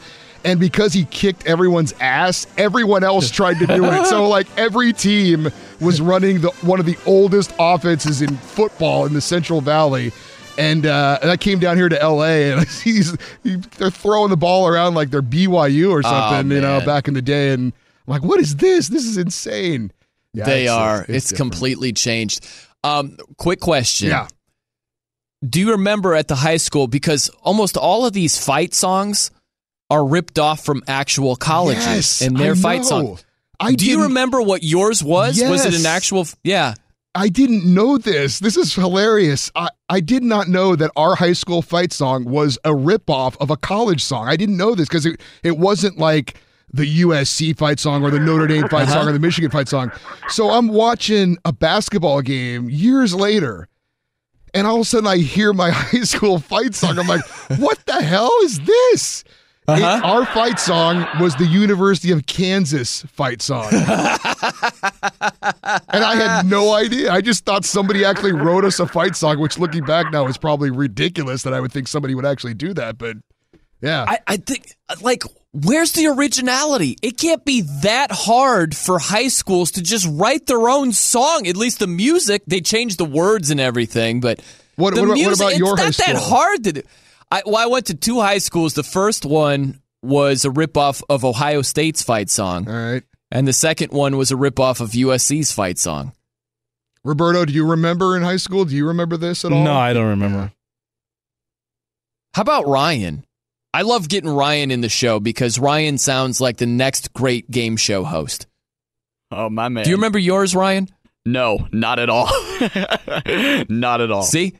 Listen to those pipes, though, Eddie Garcia. I'm telling you. He's got potential. I the only time I really feel old is when my high school friends tell me their kid just graduated college. That's when I feel really old. But also Ryan producing makes me feel really old. I swear to God, he looks like he's 18 years old. Ryan, how old are you? I'm 26. All right, a little older than I thought, but still quite a youngster. I understand. I get it. I know. I look young. I totally get it. He's got a bright future. If it's not with Fox Sports Radio, he's going to be taking over for Drew Carey and The Price is Right. He's a rated something. rookie. Yeah, okay. Alex Trebek isn't going to be there forever, Eddie Garcia, okay? Ryan Bershinger. No, he's not. Next, Alex Trebek. All right, coming up next from the Geico Studios, the team that doesn't just lose, they rip your heart out, and then they lose. I'm Brian Noe, in for Big Ben. This is Fox Sports Radio. Research has shown you get even more out of the Ben Maller Show when you follow along on Twitter. It's the playground for our P1s. Message the voice of the night and follow your host in for Ben Maller. That would be Brian Noe. He's at The Noe Show, N-O-E. And you can follow our fill-in producer for tonight. He's in for Justin Cooper. His name is Ryan Bershinger. And his Twitter account is at Ryan Bershinger. Okay, I feel like he's kind of playing up the voice there, but okay, that's fine. And now live from the Geico Fox Sports Radio studios, in for Ben Maller, it's Brian Noe. Was that live or was it a drop? No, that was live. That needs to be a drop. Just the way you said that. I'll tell you a quick story. So you would like this, Eddie, because you have stomping grounds in Fresno, and I did radio there for a number of years, and in the preseason, the Lakers would play in Fresno. I don't know if it was every single year, but when I was there, they would play. And I don't know if it was the normal PA announcer. What is it, Lawrence Tanter? Yeah, Lawrence Tanter. Yeah. Yeah. Laker girls. I don't know if Yeah, exactly. Yeah. It was so creepy. Like, the Laker girls would come out, they perform, and he'd go, Laker girls. The Laker girls. And it was the creepiest thing I've ever heard. Now, I'm not going to put Ryan Bershinger in the same category, but the way he said it, where he was like, Ryan Bershinger, he said it a little bit like Lawrence Tanter. Just a little bit. Maybe he's the next great PA announcer. And not just a game show host. He could be a hybrid. He could change the game altogether over here with the pipes he's working with. Oh, that's I can see that happening. Come on now. Let me say this real quickly about the Steelers. They don't just lose. They rip your heart out, and then they lose. You look at this loss against the Saints. You had the Stephen Ridley fumble while they're leading. The fake punt. Oh, they went Georgia Bulldogs on us. Right? And went fake punt, just like the SEC championship game. Roosevelt Nix. I thought of you, Eddie Garcia, because Roosevelt Nix thought he gained the first down. He's doing this elaborate first down celebration, and it's like, hey, Rose, we're a little short there. Yeah. Didn't work out. No. And then the Juju Smith-Schuster fumble. Oh, gosh. It's Boswell would have just probably when missed you're a field thinking. goal anyway. Yeah. But it's like, I think that, you correct me if I'm wrong, Eddie. Are there times, like maybe on Sunday, where on one hand you're thinking, it's probably not going to work out. I've seen this song and dance before, 2018, it's just not their year. And then you'll see a couple of really great plays. You'll see a touchdown from Antonio Brown. You'll see another touchdown from AB. And you start to think, hey, they could win this game. They got this. Do you ever think along those lines? Or is it just clearly, nope, something's going to go wrong? Well, it depends. Like, against the Patriots, I was convinced they were going to blow it because they always lose to the Patriots. Right. But then they won, and I'm like, okay, so can they beat the Saints? I was feeling pretty good. But no. Yeah, didn't work out. Oh, man. Just the way. Certain losses, you can deal with them. But if it's just something stupid, that's what drives me crazy. Oh, completely agree. If the other team was just better, I'm okay with that, But if you do something dumb to lose, that's when I just get nuts. Yeah, the two fumbles, you can't have that, obviously, and the fake punt that doesn't get the first down. When they were playing really good defense at the time, the Saints were not in an offensive rhythm, and the Steelers go fake punt. Don't get the first down, and the rest is history. And then the loss of my Raiders. Yeah, that's the one. And I'm not trying to rub it into Roberto. Boswell. If you lose to the Raiders, you don't deserve to go to the playoffs. Yeah. I'm serious. The greatness of the Raiders. That's just the way I feel about it. Especially this year. That's totally true. Yeah, absolutely. And that's rough too with the beautiful. You go hook and ladder or hook and lateral. Yeah. What do you say, Eddie Garcia? I say hook and ladder. I go ladder as well. I think lateral. Yeah, makes more sense. But old school, Ryan, it's what do you ladder. say, Ryan? Oh, here it comes. I say hook and ladder. There you go.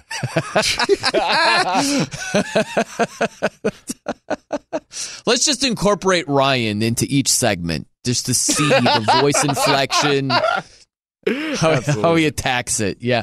But the hook and ladder, Smith-Schuster down the sideline. It's this unbelievable play. You got a game-tying attempt, and Boswell just slips. And that's the kind of season it's been, man. It's just been brutal. They toy with your emotions all year. That's I was at the game in Pittsburgh too against the Chargers when they blew the lead in the fourth quarter. That was a killer too.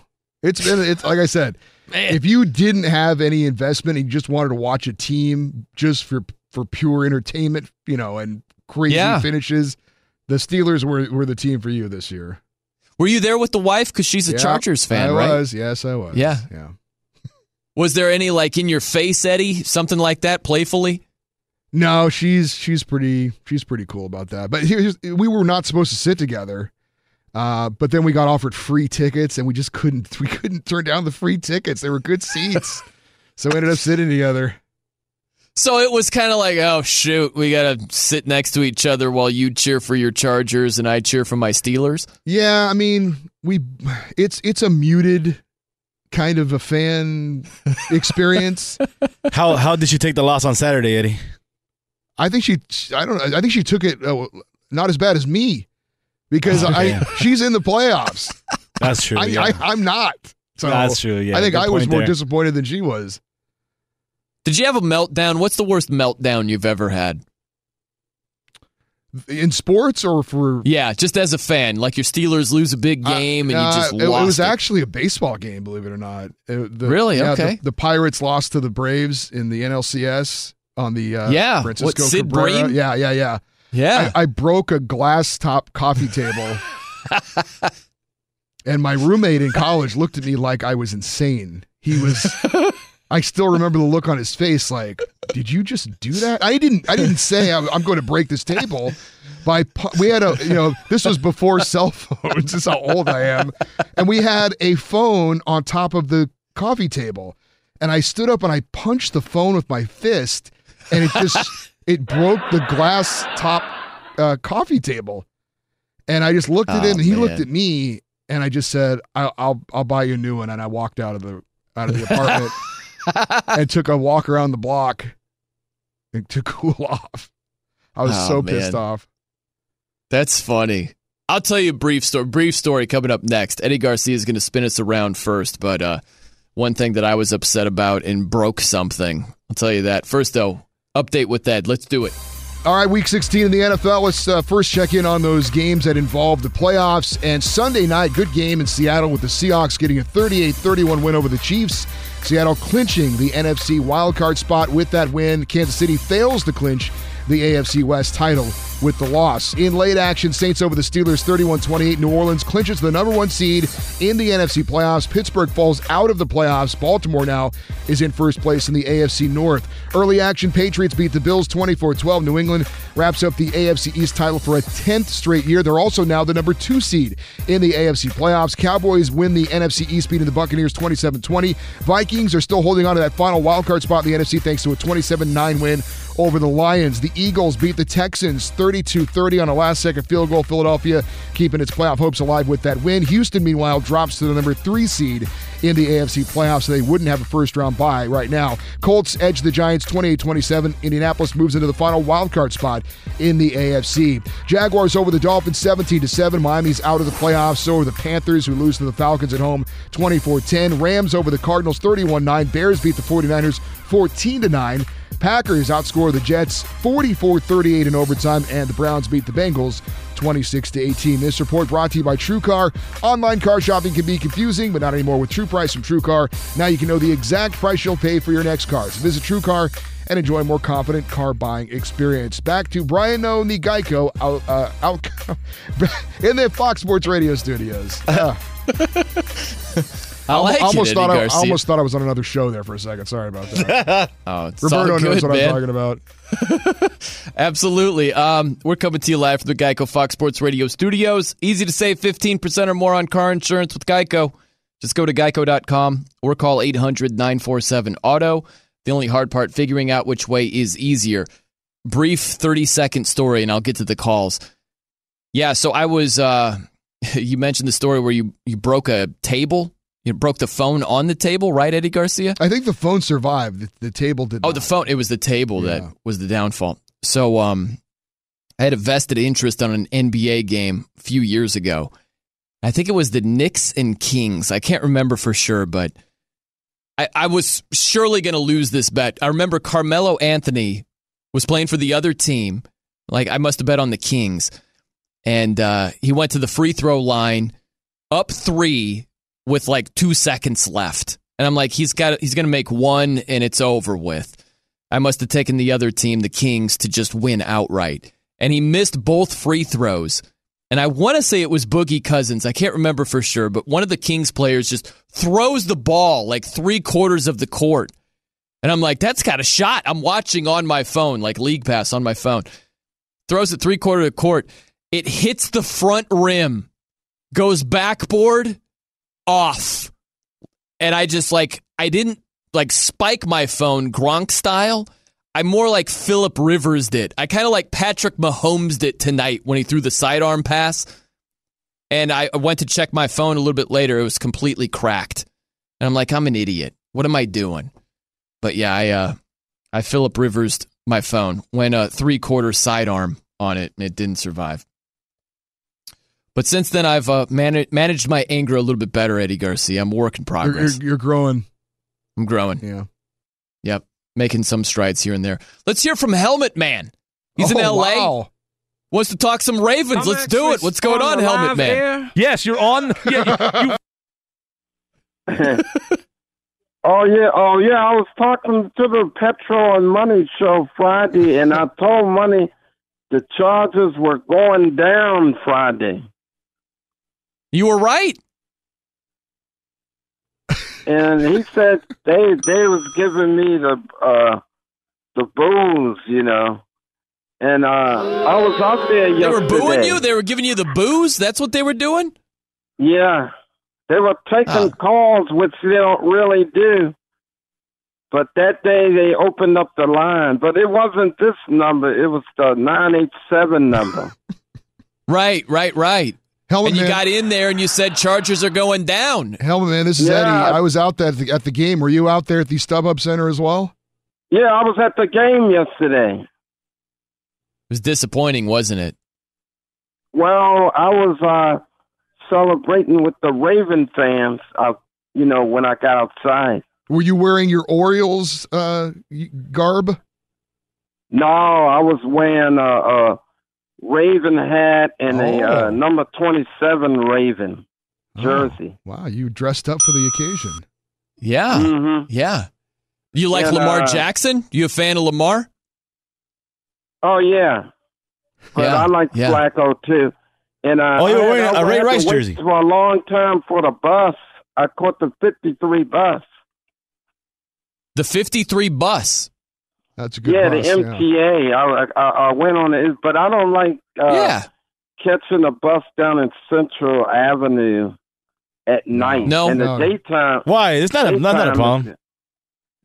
Yeah, I don't like the, ride on that route, the 53 bus. Right. It comes through the hood,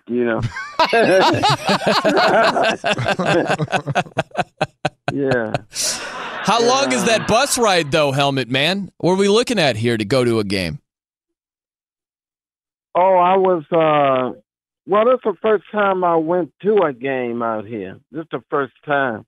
But I have a friend named Gilbert that lives in San Diego. He said he still likes the Chargers, but he said he don't want to give the Spanos his money. So he get free tickets. Really? He gets free tickets. How does he do that? Oh, he probably just knows somebody or somebody have tickets to a game, but he said he don't want to use his money because they left town. Well, he's got the hookup, man. Free is always better. Is he stealing it? Oh. Is he shady Gilbert at all? Is he doing anything like some funny business? No, he just don't want to, He just got the connections. Back and forth here. Yeah.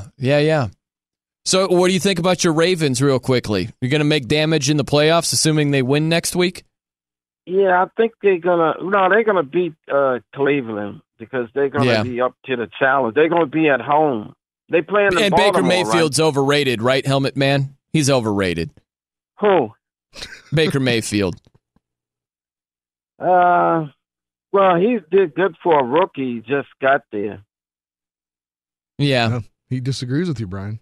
Yeah, well, he didn't like quite. He just said he's good for a rookie. I still like the Pittsburgh Steelers because I like sportsmanship. Yeah, everyone knows so the Steelers Steelers all about sportsmanship. Yeah. The Steelers are sportsman-like? No, sportsmanship. Yeah. But the Steelers show good sportsmanship, according to you, is what you're saying. Teams, all the teams. I don't put down any NFL team. I like all of them. That's nice. You're very positive. Except I don't really like Boston sports. That's the only team I don't like. I thought you were okay with all 32. Now all of a sudden you got a problem with the Patriots, Helmet Man? Yeah. Yeah. All right. Hey, fair enough. And Patriots didn't make the grade. Rico. Crew, We appreciate the Alberto, call. Yeah, go ahead, Eddie, Helmet Man. Last shout-outs here. I forgot his name. Justin Cooper, Ben. Noel, the guy they called Brian Noel. And what's that guy? I love Brian Noel. What's my name? Helmet Man. Oh, Alberto. Yeah, Alberto. Alberto. I love Alberto. Danny G. I always hear him on the Clay Travis show, but I don't hear him on your show. Nah, he's sleeping right now. Yeah. He's got to get ready. You got to get ready for that morning show. We appreciate the call, Helmet Man. That was fun. That was eclectic, man. Top that of was the morning good. to you, Helmet Man. Yeah. Yeah. He came and visited us in studio a while back. Was just out of the blue. Just came on in. Hung out, huh? Yeah, hung out, and was quite an experience. Yeah. Well, that's cool. Had all of his Baltimore Orioles stuff on. Is he a Cal Ripken fan? He's a Baltimore fan, apparently. Just in general. Yeah. Although he did tell us that he hates Baltimore, the city. I love how he's like, I love everything. Well, not the Patriots. I don't like them. All right, coming up next from the Geico Studios, if you wrote the story of this player as a script, it would get thrown out. I'm Brian Noe, in for Big Ben. This is Fox Sports Radio. We do things a little differently than those dime a dozen sports shows, but we can't do it alone. We need your help in spreading the gospel about our unique brand of talk radio. Use your voice on social media to show public support for the Ben Maller Show. And now live from the Geico Fox Sports Radio studios, in for Ben Maller, it's Brian Noe.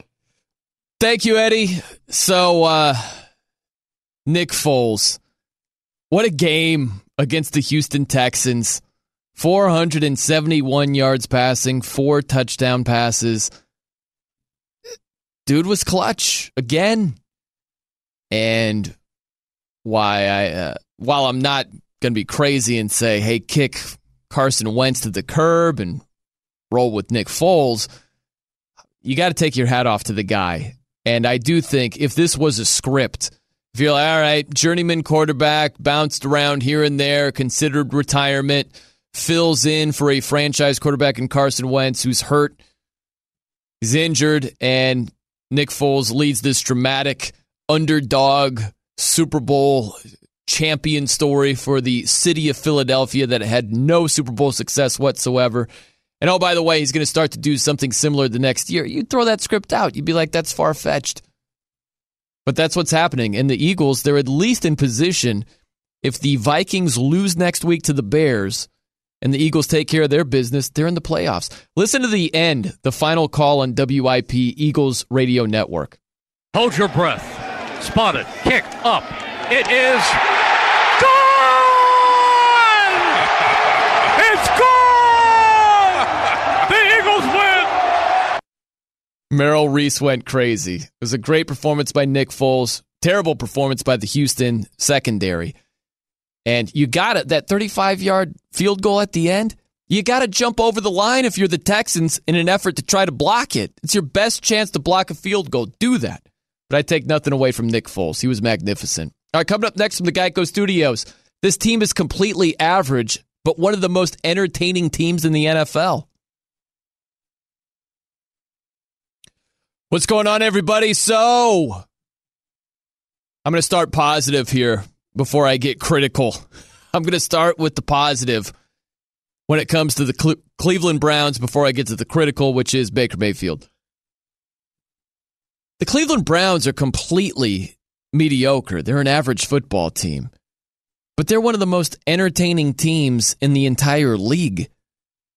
You go from 0-16 to 7-1. It's a dramatic improvement. When you could go +7 in the wins department from one season to the next, that's impressive. You just look at the standings right now in the NFL. Take some teams that have had bad years. Buffalo just sucks, right? They're terrible. They're 5-9. Let's just give them the L in week 17 and say they go 5-10. To improve by 7 wins, you're talking 12-4 next year. That's a big improvement. So The Browns have made big strides, but they're still completely average. Their record is the definition of average. 7-1. They're 500. But they're interesting. They're one of the most interesting teams in football. You look at the Dallas Cowboys. I'm sorry, I said the Bills. They're 5-10 right now. Let's give them 5-11 for the season, right?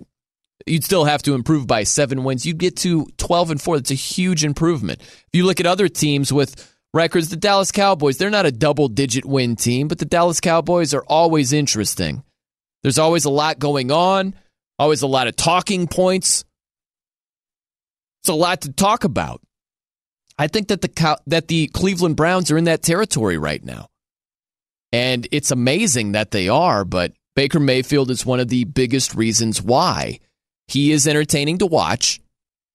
And he's one of these guys in the NFL where he's just a lightning rod. Conversations follow Baker Mayfield. And whatever he does, whatever he says, it's going to gain attention. It's going to gain some headlines. And that certainly was the case on Sunday.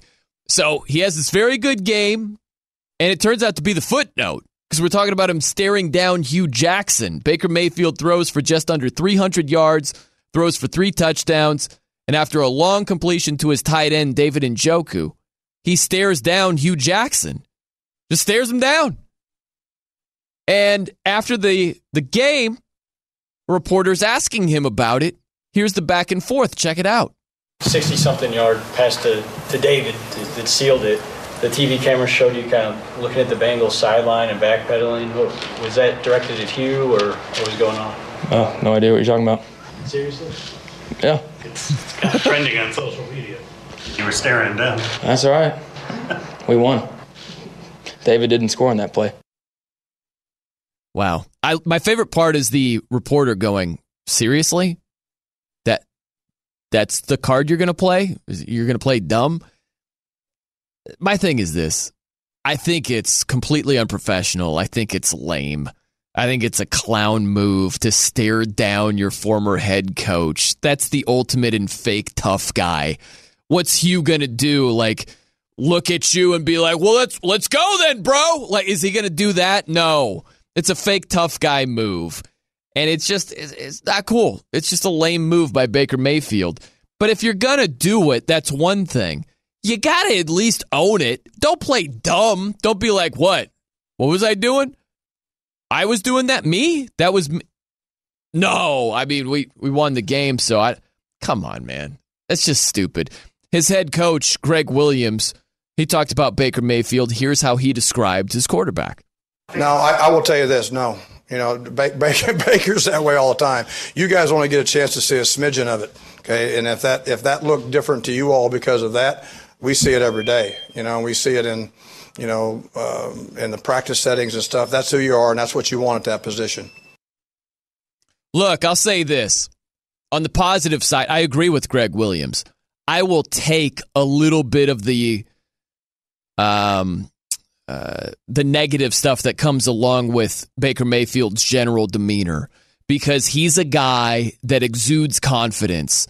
He's got that swag, and he's a guy that has a chip on his shoulder. And when you're talking about taking over for an 0-16 team last season, I want that mentality as the starting quarterback of my franchise. Yeah, so I'll deal with the stuff that's unprofessional, that's lame, that's a clown show when he's staring down his former head coach on the heels of having words a couple of weeks ago, having a problem with Hugh Jackson, who got fired to take a paycheck from somewhere else, which is the dumbest thing ever. But I'll take the bad because there's overwhelmingly a lot more good that comes along with it.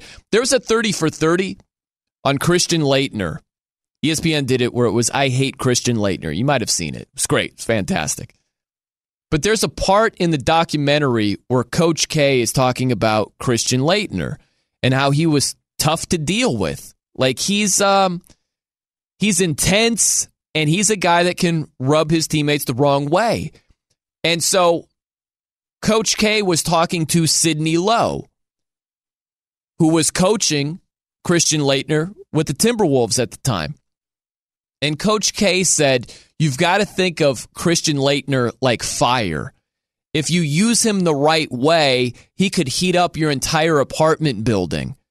But he also has the possibility to burn the whole thing down. And Coach K said, I would like that. I want a guy with that fire, with the potential to do good while knowing it can also do harm. I think there's a lot of similarities with Baker Mayfield right there. I feel the same way about Baker, is how Coach K described Christian Laettner. Baker Mayfield has that fire that can do a lot of good for your franchise. That same fire can do a lot of harm. And so I think overwhelmingly that fire has done him good in his rookie season. We've seen a few portions, I think, on Sunday when he's staring down Hugh Jackson. It was completely unprofessional. I think that's the downside of it.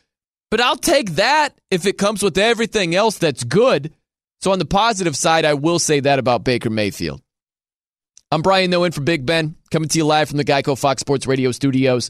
It's easy to save 15% or more on car insurance with Geico. Go to geico.com or call 800-947-AUTO. The only hard part, figuring out which way is easier. Now we get to this. If you look at Andrew Luck on Sunday and his performance, he was magnificent. And I know it's the Giants, but when you're fighting for your playoff lives and the Giants are playing really good football against you, and the Colts defense isn't doing much of anything against the Giants, and you're facing a double-digit deficit late, and Andrew Luck is making play after play after play to lead the Colts to a victory, I find that very impressive. And I wanted to do a quick comparison between Baker Mayfield and Andrew Luck. I think that Baker Mayfield is the anti-Andrew Luck. And what I mean by that is this. They're viewed totally differently. If you look at them both, number one overall picks, all the expectations heading in, and steadily, Andrew Luck is just nitpicked. It's what he isn't doing right. It's, he left this play on the field. He's not quite doing this. Well, this. That's the way it is with Andrew Luck. It might be the same way with Baker Mayfield in a little bit. I feel like we're in the honeymoon phase right now with Baker Mayfield. And at some point, if the playoff wins aren't coming in, if he's falling short of expectations, best believe that honeymoon phase is going to be a thing of the past. But right now, when you look at Andrew Luck, he belongs in the MVP discussion. He's not going to win it, but he belongs on that short list. He's definitely a top 5 MVP candidate. And Baker doesn't belong on that list. He's not in that discussion. Yet if you think about the props that Baker Mayfield receives, they greatly surpass the praise that Luck gets. It's not even remotely close. And while I realize that Baker's a rookie and Andrew Luck isn't, it's one of these things where it shouldn't be where Andrew Luck is nitpicked to the nth degree and Baker Mayfield is just widely celebrated for beating mediocre teams. It's such a strange dynamic that's going on there. I just feel that Baker Mayfield's horrible Browns franchise, the recent history, which has just been disastrous, they were 336-1 under Hugh Jackson. I don't need to tell you how bad that is. And I think that's how Baker Mayfield is individually evaluated. He's evaluated with the entire Browns history at the forefront of people's minds, where all these failed quarterbacks, all these failed seasons, all these losses, and now all of a sudden they're winning, and who cares who they're beating? Therefore, Baker Mayfield is just awesome. They're doing way better. And I just don't see that being the case. I think that Baker Mayfield is, by a wide margin, the most overrated player in the NFL. And when I say that, I'm not telling you that he can't play at all. He can. He's produced a lot of great plays. So he's not a hack, but he's not as good as a lot of people are making him out to be. I think you got to look critically at the competition. He hasn't run through a gauntlet of teams, and there's rose petals being slung at his feet left and right. I think it's over the top. And I think that the franchise that he's playing for has a lot to do with that. He's got a lot of weapons to work with, believe it or not. You go out and get Jarvis Landry. Nick Chubb rushes for over 100 yards today.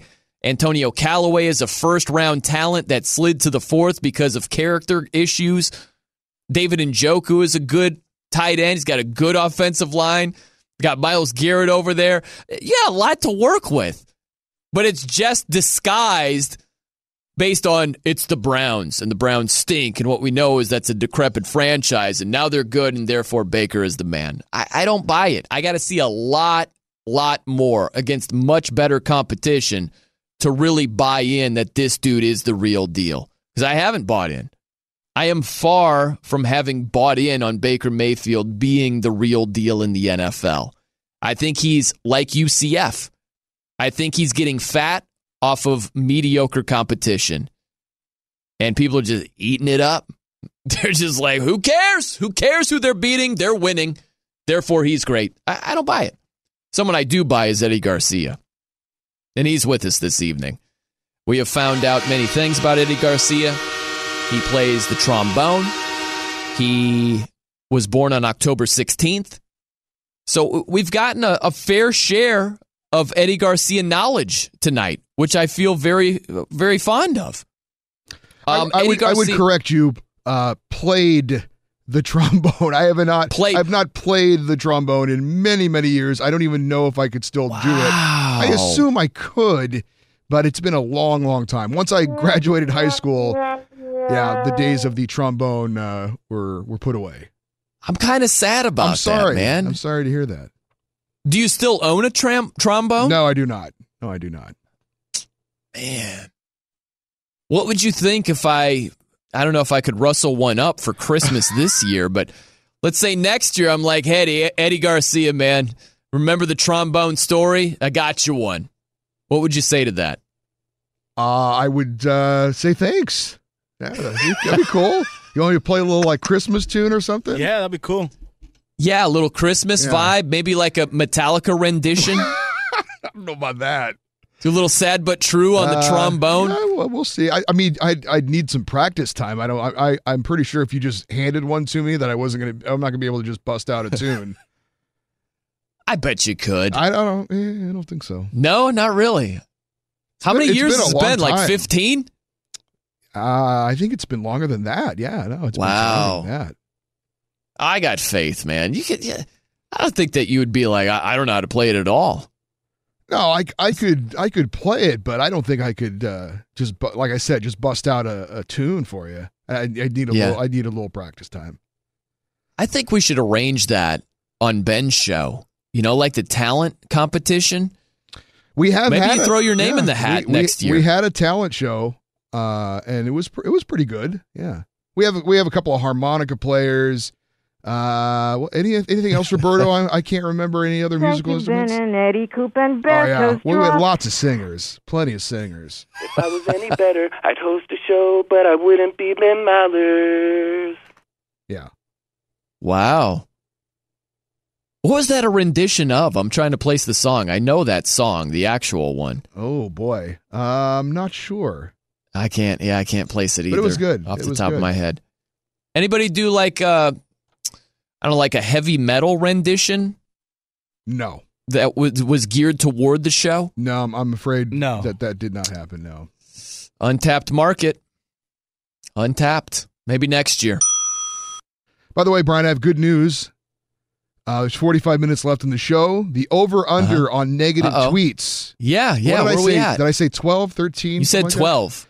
12. We are solidly under at this point. Wow. Now, it may affect the voting, but I've got 6 negative tweets about Brian Noe so far in the show. But should we go through the negative tweets? Let's go over the negative tweets coming up here. What do you say, Eddie Garcia? Is there anything that's really just harsh and pointed? I'm pretty sure there was one that was kind of well, that was harsh. I would describe as harsh. It was. I believe I'm gonna paraphrase here, but I believe that a person said they would rather have sex with Rosie O'Donnell than listen to you on the radio. Wow. See, now that's something else right there, man. It's pretty harsh. That is pretty harsh. But I personally would rather listen to you on the radio than that. Yeah, bingo. Well, thanks. Thank you. Appreciate that. That's high praise from you, Eddie Garcia. I like that. Thank you very much. And you too, Roberto. Appreciate that. Checking in there. Yeah, I think it's funny, man. Like, some of the reaction when, like you said it earlier in the show, Eddie, this is the drill. It's the holiday season. Ben has vacation time. They'll take vacation around the holidays. There has to be a fill-in host. And yet, they'll react like I basically boxed Ben out like I was going for a rebound. He was heading into work, and I was like, no. I'm going to get on the offensive glass and grab this rebound. You're not in, Big Ben. Like, that's how they'll act. It's crazy how listeners are sometimes. And then you get the, at least he's no Jonas Knox, or whatever. Yeah, like or vice versa. Oh, I'd rather have Jonas versa. Knox than him. Yep, totally. And you're caught in the middle. You're Switzerland. What do you say? You're scared, Cole. That was Jonas's Nicole Kidman impression. It was fantastic. On Friday. No, I just, I try. I don't comment. I just, let them have their say and move on. Has there ever been a time? I was going to say. Go ahead. Yeah. Go ahead. I was just going to say. Has there ever been a time when we've gone back and forth? We've had a heated discussion and someone tweets in like, I hate this no guy. Has there ever been a time where you've been tempted to be like, I hear you, or something like that? Well, no, there was one time, I'm not going to say his name. I think he still works here on the weekends. We had a host here who filled in for Ben, and someone tweeted a negative comment about him, but a positive comment about me, and I liked it. And he legitimately got Ben out of shape over that and brought it up on the air, which was really nice. Oh, man. Wow. Okay. Yeah. That's the tough thing about the like, Yeah. That happens a lot. I'll get that where it's like, hey, man, they'll say something complimentary and then they'll put down someone else. And I'm like, well, I can't like it. It's not like me endorsing like this other dude sucks if they're saying that. I can't do that. Yeah.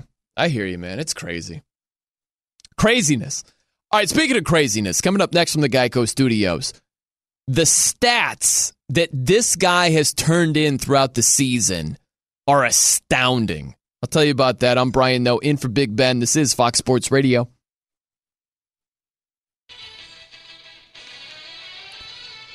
You have to multitask to navigate through life, so make sure to like The Ben Maller Show in the cyber world. Join our Facebook radio family. It's the Maller Militia Springboard on the social network. Go to facebook.com/Ben Maller Show. And now live from the Geico Fox Sports Radio studios, in for Ben Maller, it's Brian Noe.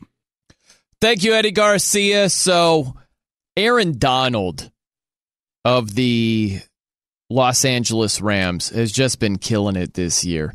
He set a record, actually, on Sunday against the Arizona Cardinals.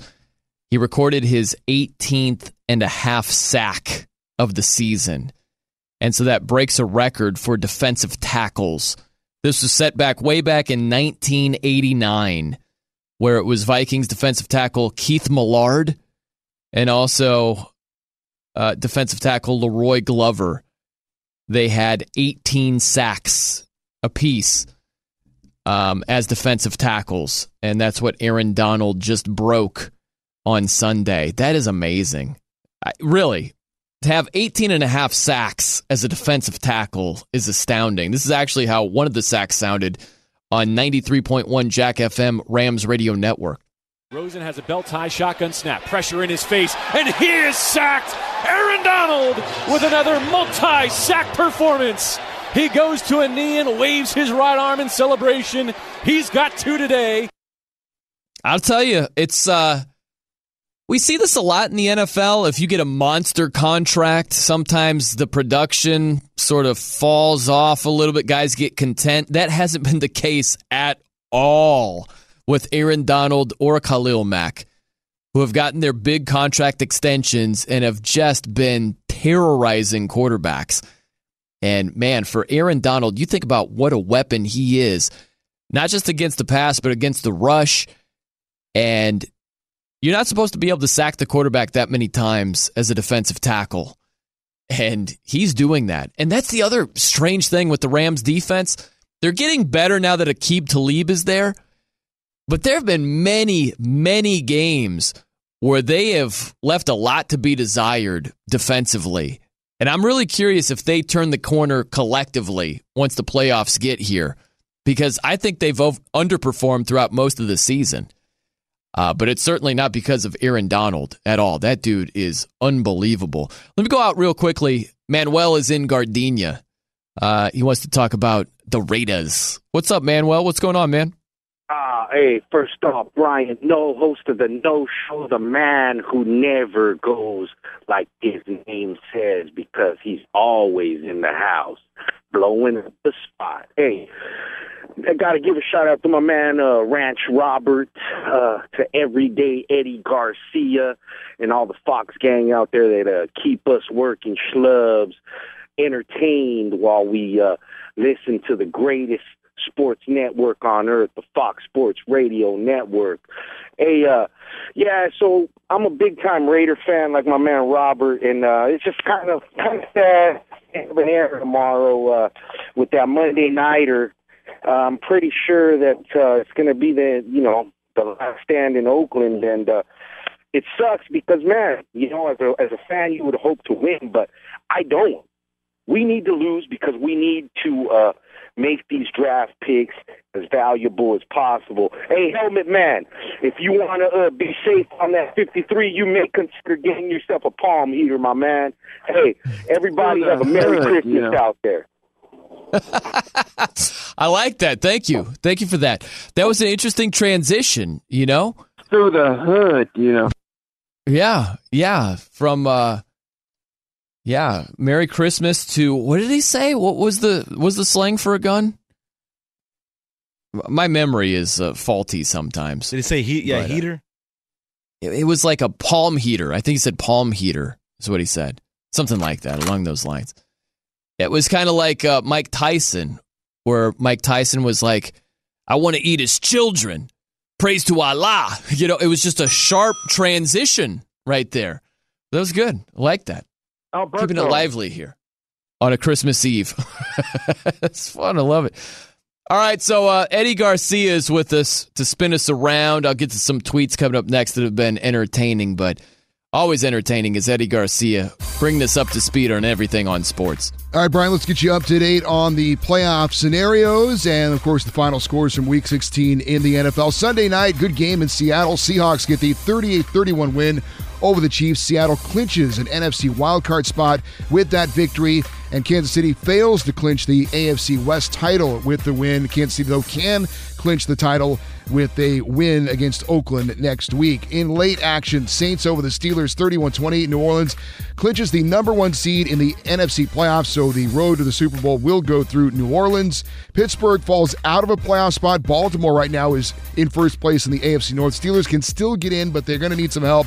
They're going to have to beat the Bengals next week and have Baltimore lose to Cleveland, or they could have Tennessee and Indianapolis tie in the Sunday night game. Early action, Patriots beat the Bills 24-12. New England clinches the AFC East title for a 10th straight year, and now they move into the number 2 seed in the AFC playoffs, so they would have a first-round bye if the playoffs started today. Cowboys over the Buccaneers 27-20. Dallas wraps up the NFC East title. Vikings are holding on to that final wildcard spot in the NFC thanks to a 27-9 win over the Lions. Minnesota can clinch a playoff spot with a win against the Bears next week. The Eagles get a field goal as time expires to edge the Texans 32-30. Philadelphia keeping its playoff hopes alive. They need to win against Washington next week and have Minnesota lose to get back into the playoffs. Houston, meanwhile, falls to the number 3 seed in the AFC playoffs with that loss.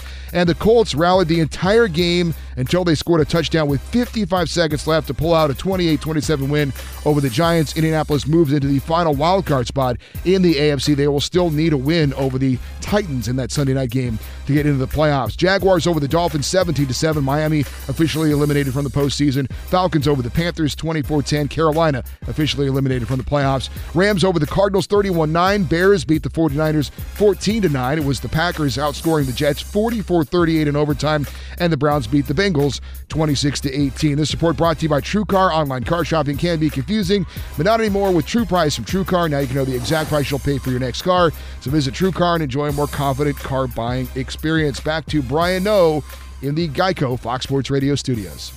Thank you, Eddie Garcia. Like you said, we're coming to you from those Geico Fox Sports Radio studios. It's easy to save 15% or more on car insurance with Geico. Go to geico.com or call 800-947-AUTO. The only hard part, figuring out which way is easier.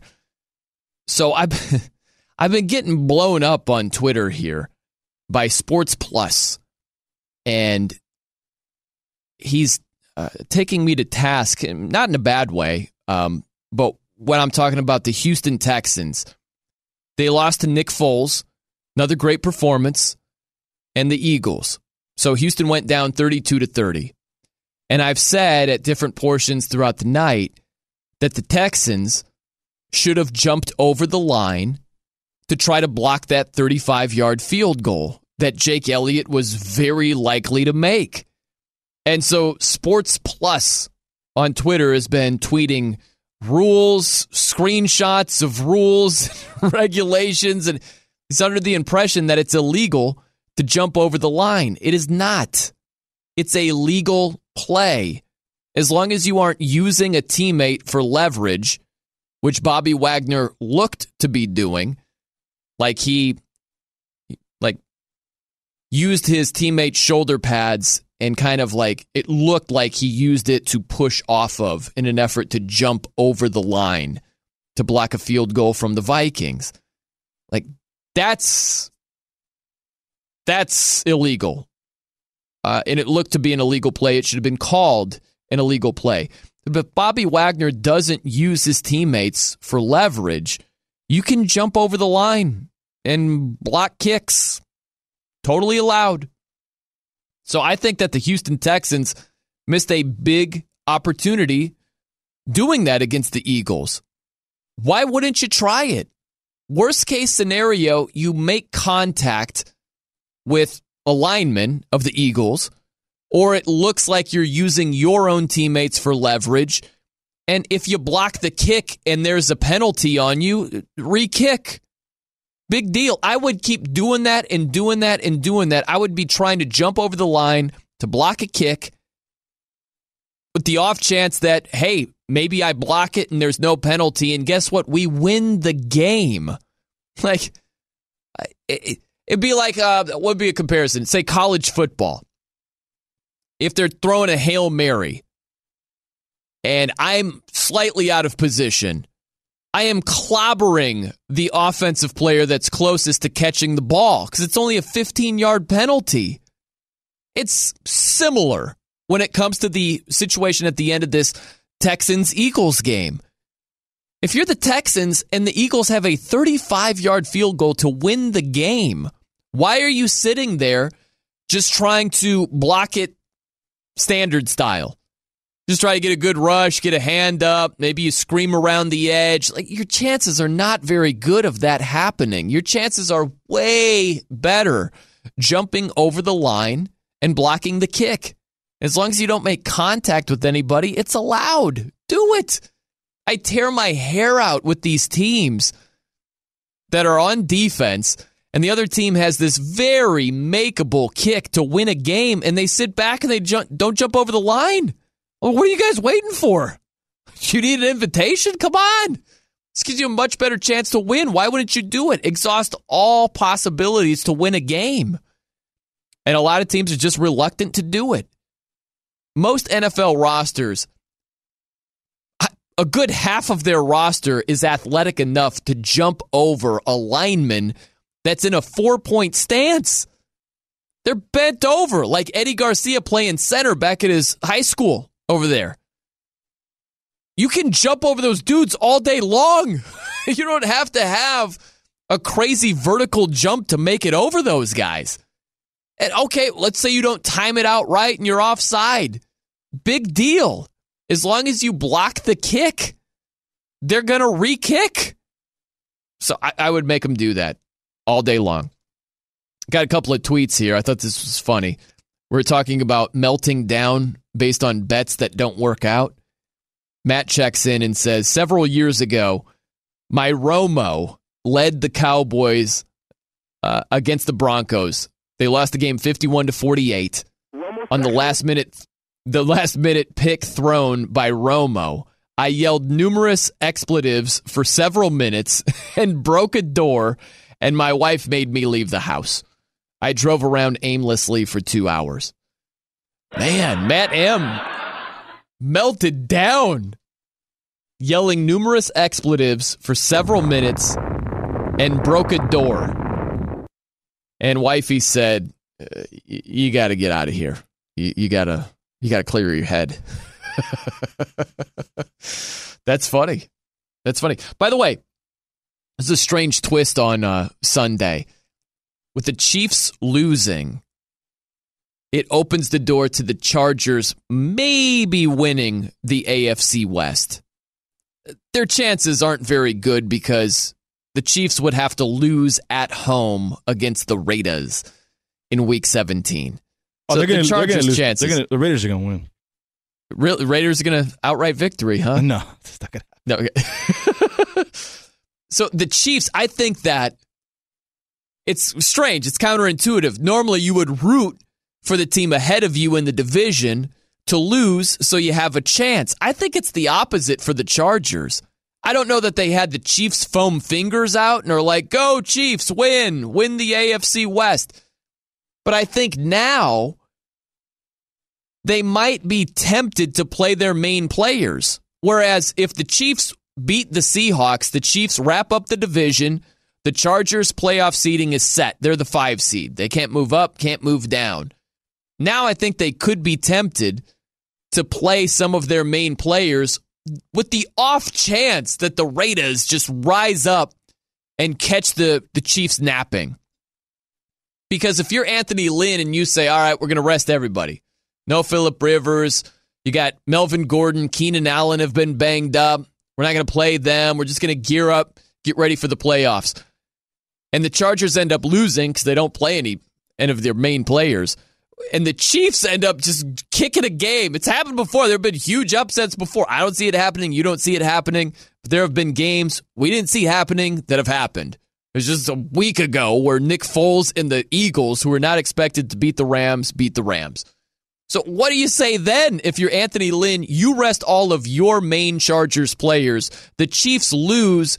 You could have won the division, and just because you thought the Raiders stink this year and couldn't beat the Chiefs, they're explaining things. So I think, long story short, the Chargers might be tempted to possibly play some of their main players when, if the Chiefs had won on Sunday, that temptation would not exist. So it's sort of strange that the Chiefs actually might have been able to do the Chargers a favor in some degree by winning the division on Sunday. But they didn't, and in one strange, peculiar way that does actually hurt the Chargers if they're thinking about playing their main guys. All right, coming up next, we close it down in style. I love comparisons, but sometimes comparisons can lead you down a bad path. I'll explain live from the Geico Studios. I'm Brian Noe, in for Big Ben. This is Fox Sports Radio. The Ben Maller Show has some quirks and oddities that need to be heard twice to be believed, and now you can thanks to the Ben Maller Show podcast, available wherever you download fine podcasts, including iHeart and iTunes. We need your help. Subscribe to the podcast on iTunes and give us a 5-star review. It drives the corporate guys crazy. And now live from the Geico Fox Sports Radio studios, in for Ben Maller, it's Brian Noe. With you guys tonight. Been a lot of fun. And let me say this before we go out around the room and have our Christmas Eve pleasantries and all that. I'll be working a little bit more ball before Clay Travis takes over. Outkick the coverage at the top of the hour. I love comparisons, but sometimes comparisons can lead you down the wrong path of thinking. I'll give you an example. I used to live in Fresno, as Eddie Garcia did at one point. And there are a lot of people that will compare Fresno to L.A. And if comparing it to Los Angeles is unfair. Los Angeles is an amazing city. There are a million things to do. and Fresno, in a lot of ways, just doesn't stack up to it. But that's not the only comparison to make. If you compare Fresno to, like, I don't know, Springfield, Illinois, or something like that, all of a sudden Fresno's not too bad. It's just for some reason it's always compared to Los Angeles. And so if that's the only thing you're comparing it to, you might arrive at this conclusion that Fresno stinks. And that's not exactly the complete truth. So comparisons, although sometimes valuable, they can also be sometimes harmful. I say all that to say this. If you look at the Patriots and them being doubted, it's because people are comparing the Patriots now to the Patriots of the past when they had better teams. This just dawned on me. Think about this. I truly believe the Patriots are more highly doubted with the playoffs right around the corner than the Chargers are. Think about that for a second. You've got the Patriots and their history. 5 Super Bowls, Brady, Belichick. They're not a complete hack of a team. Their record is 10-5. They're realistically 11-4. The thing that screwed them was the Miami Miracle, which is a once in a couple of decades type play. Like, that just doesn't happen. It happened against the Patriots. So, short of a miracle, quote unquote, the Patriots are an 11-4 team. Same record as the Kansas City Chiefs.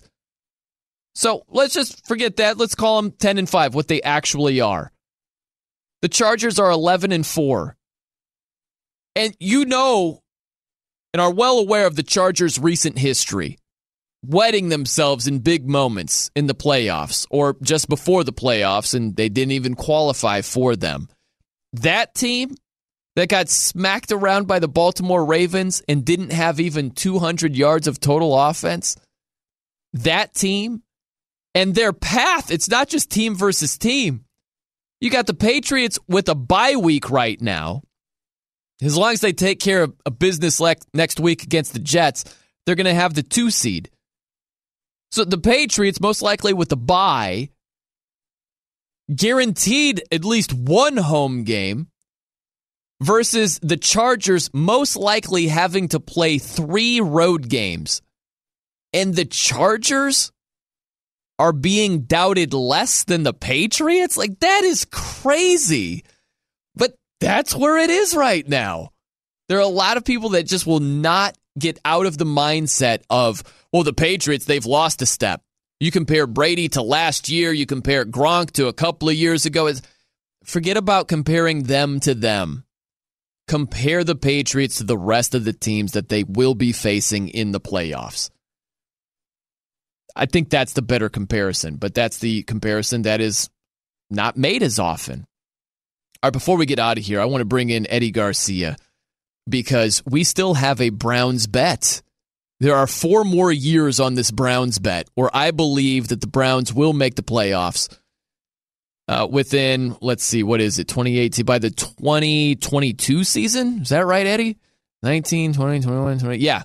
Before the 2022 season concludes, I believe the Browns will be a playoff team. Eddie says no, and I have to jump into a body of water. I think I said it was Lake Erie. I was going to channel my inner Hugh Jackson. You said it was going to be just the water by the B-Dubs outside of the Sherman Oaks studios over there in L.A. Is that where you were going with that? There's a fountain over there. It's the closest thing we've got here. Yeah. So we still on? Yeah, I'm fine. I still think the Browns are going to blow it. They're going to hire some coach who's going to stink. They're going to take a step back next year. I'm still confident. Could that coach who stinks be Greg Williams? Yes, it could be. Very possibly. Yeah. Could. Have a good morning. The journey to a smoke-free future can be a long and winding road. But if you're ready for a change, consider taking Zyn for a spin. Zyn nicotine pouches offer a fresh way to discover your nicotine satisfaction. Anywhere, anytime. No smoke, no spit, and no lingering odor. Get in gear with the Zyn 10 Challenge and enjoy 10 smoke-free, spit-free days for just $5.95. Order online and start your new journey today. Warning, this product contains nicotine. Nicotine is an addictive chemical. I'm Diosa. And I'm Mala. We're the creators of Locatora Radio, a radiophonic novela, which is a fancy way of saying a podcast. Welcome to Locatora Radio Season 9. Love at First Listen. This season, we're falling in love with podcasting all over again. With new segments, correspondence, and a new sound. Listen to Locatora Radio as part of the Michael Dura Podcast Network, available on the iHeartRadio app, Apple Podcasts, or wherever you get your podcasts. Karol G, Juan Gabriel, Christina Aguilera. What do these three have in common? You mean apart from impeccable style, chart-topping canciones, and drama? Facts, yes, all of the above are correct, but most importantly, they're some of the biggest Latin icons in the world. And they're just a few of the game-changing Latin stars we're covering in Becoming an Icon Season 2. Listen to Becoming an Icon on the iHeartRadio app, Apple Podcasts, or wherever you get your podcasts. If you love sports and true crime, then there's a new podcast from executive producer Dan Patrick and hosted by me, Jay Harris, that you won't want to miss. Playing Dirty: Sports Scandals.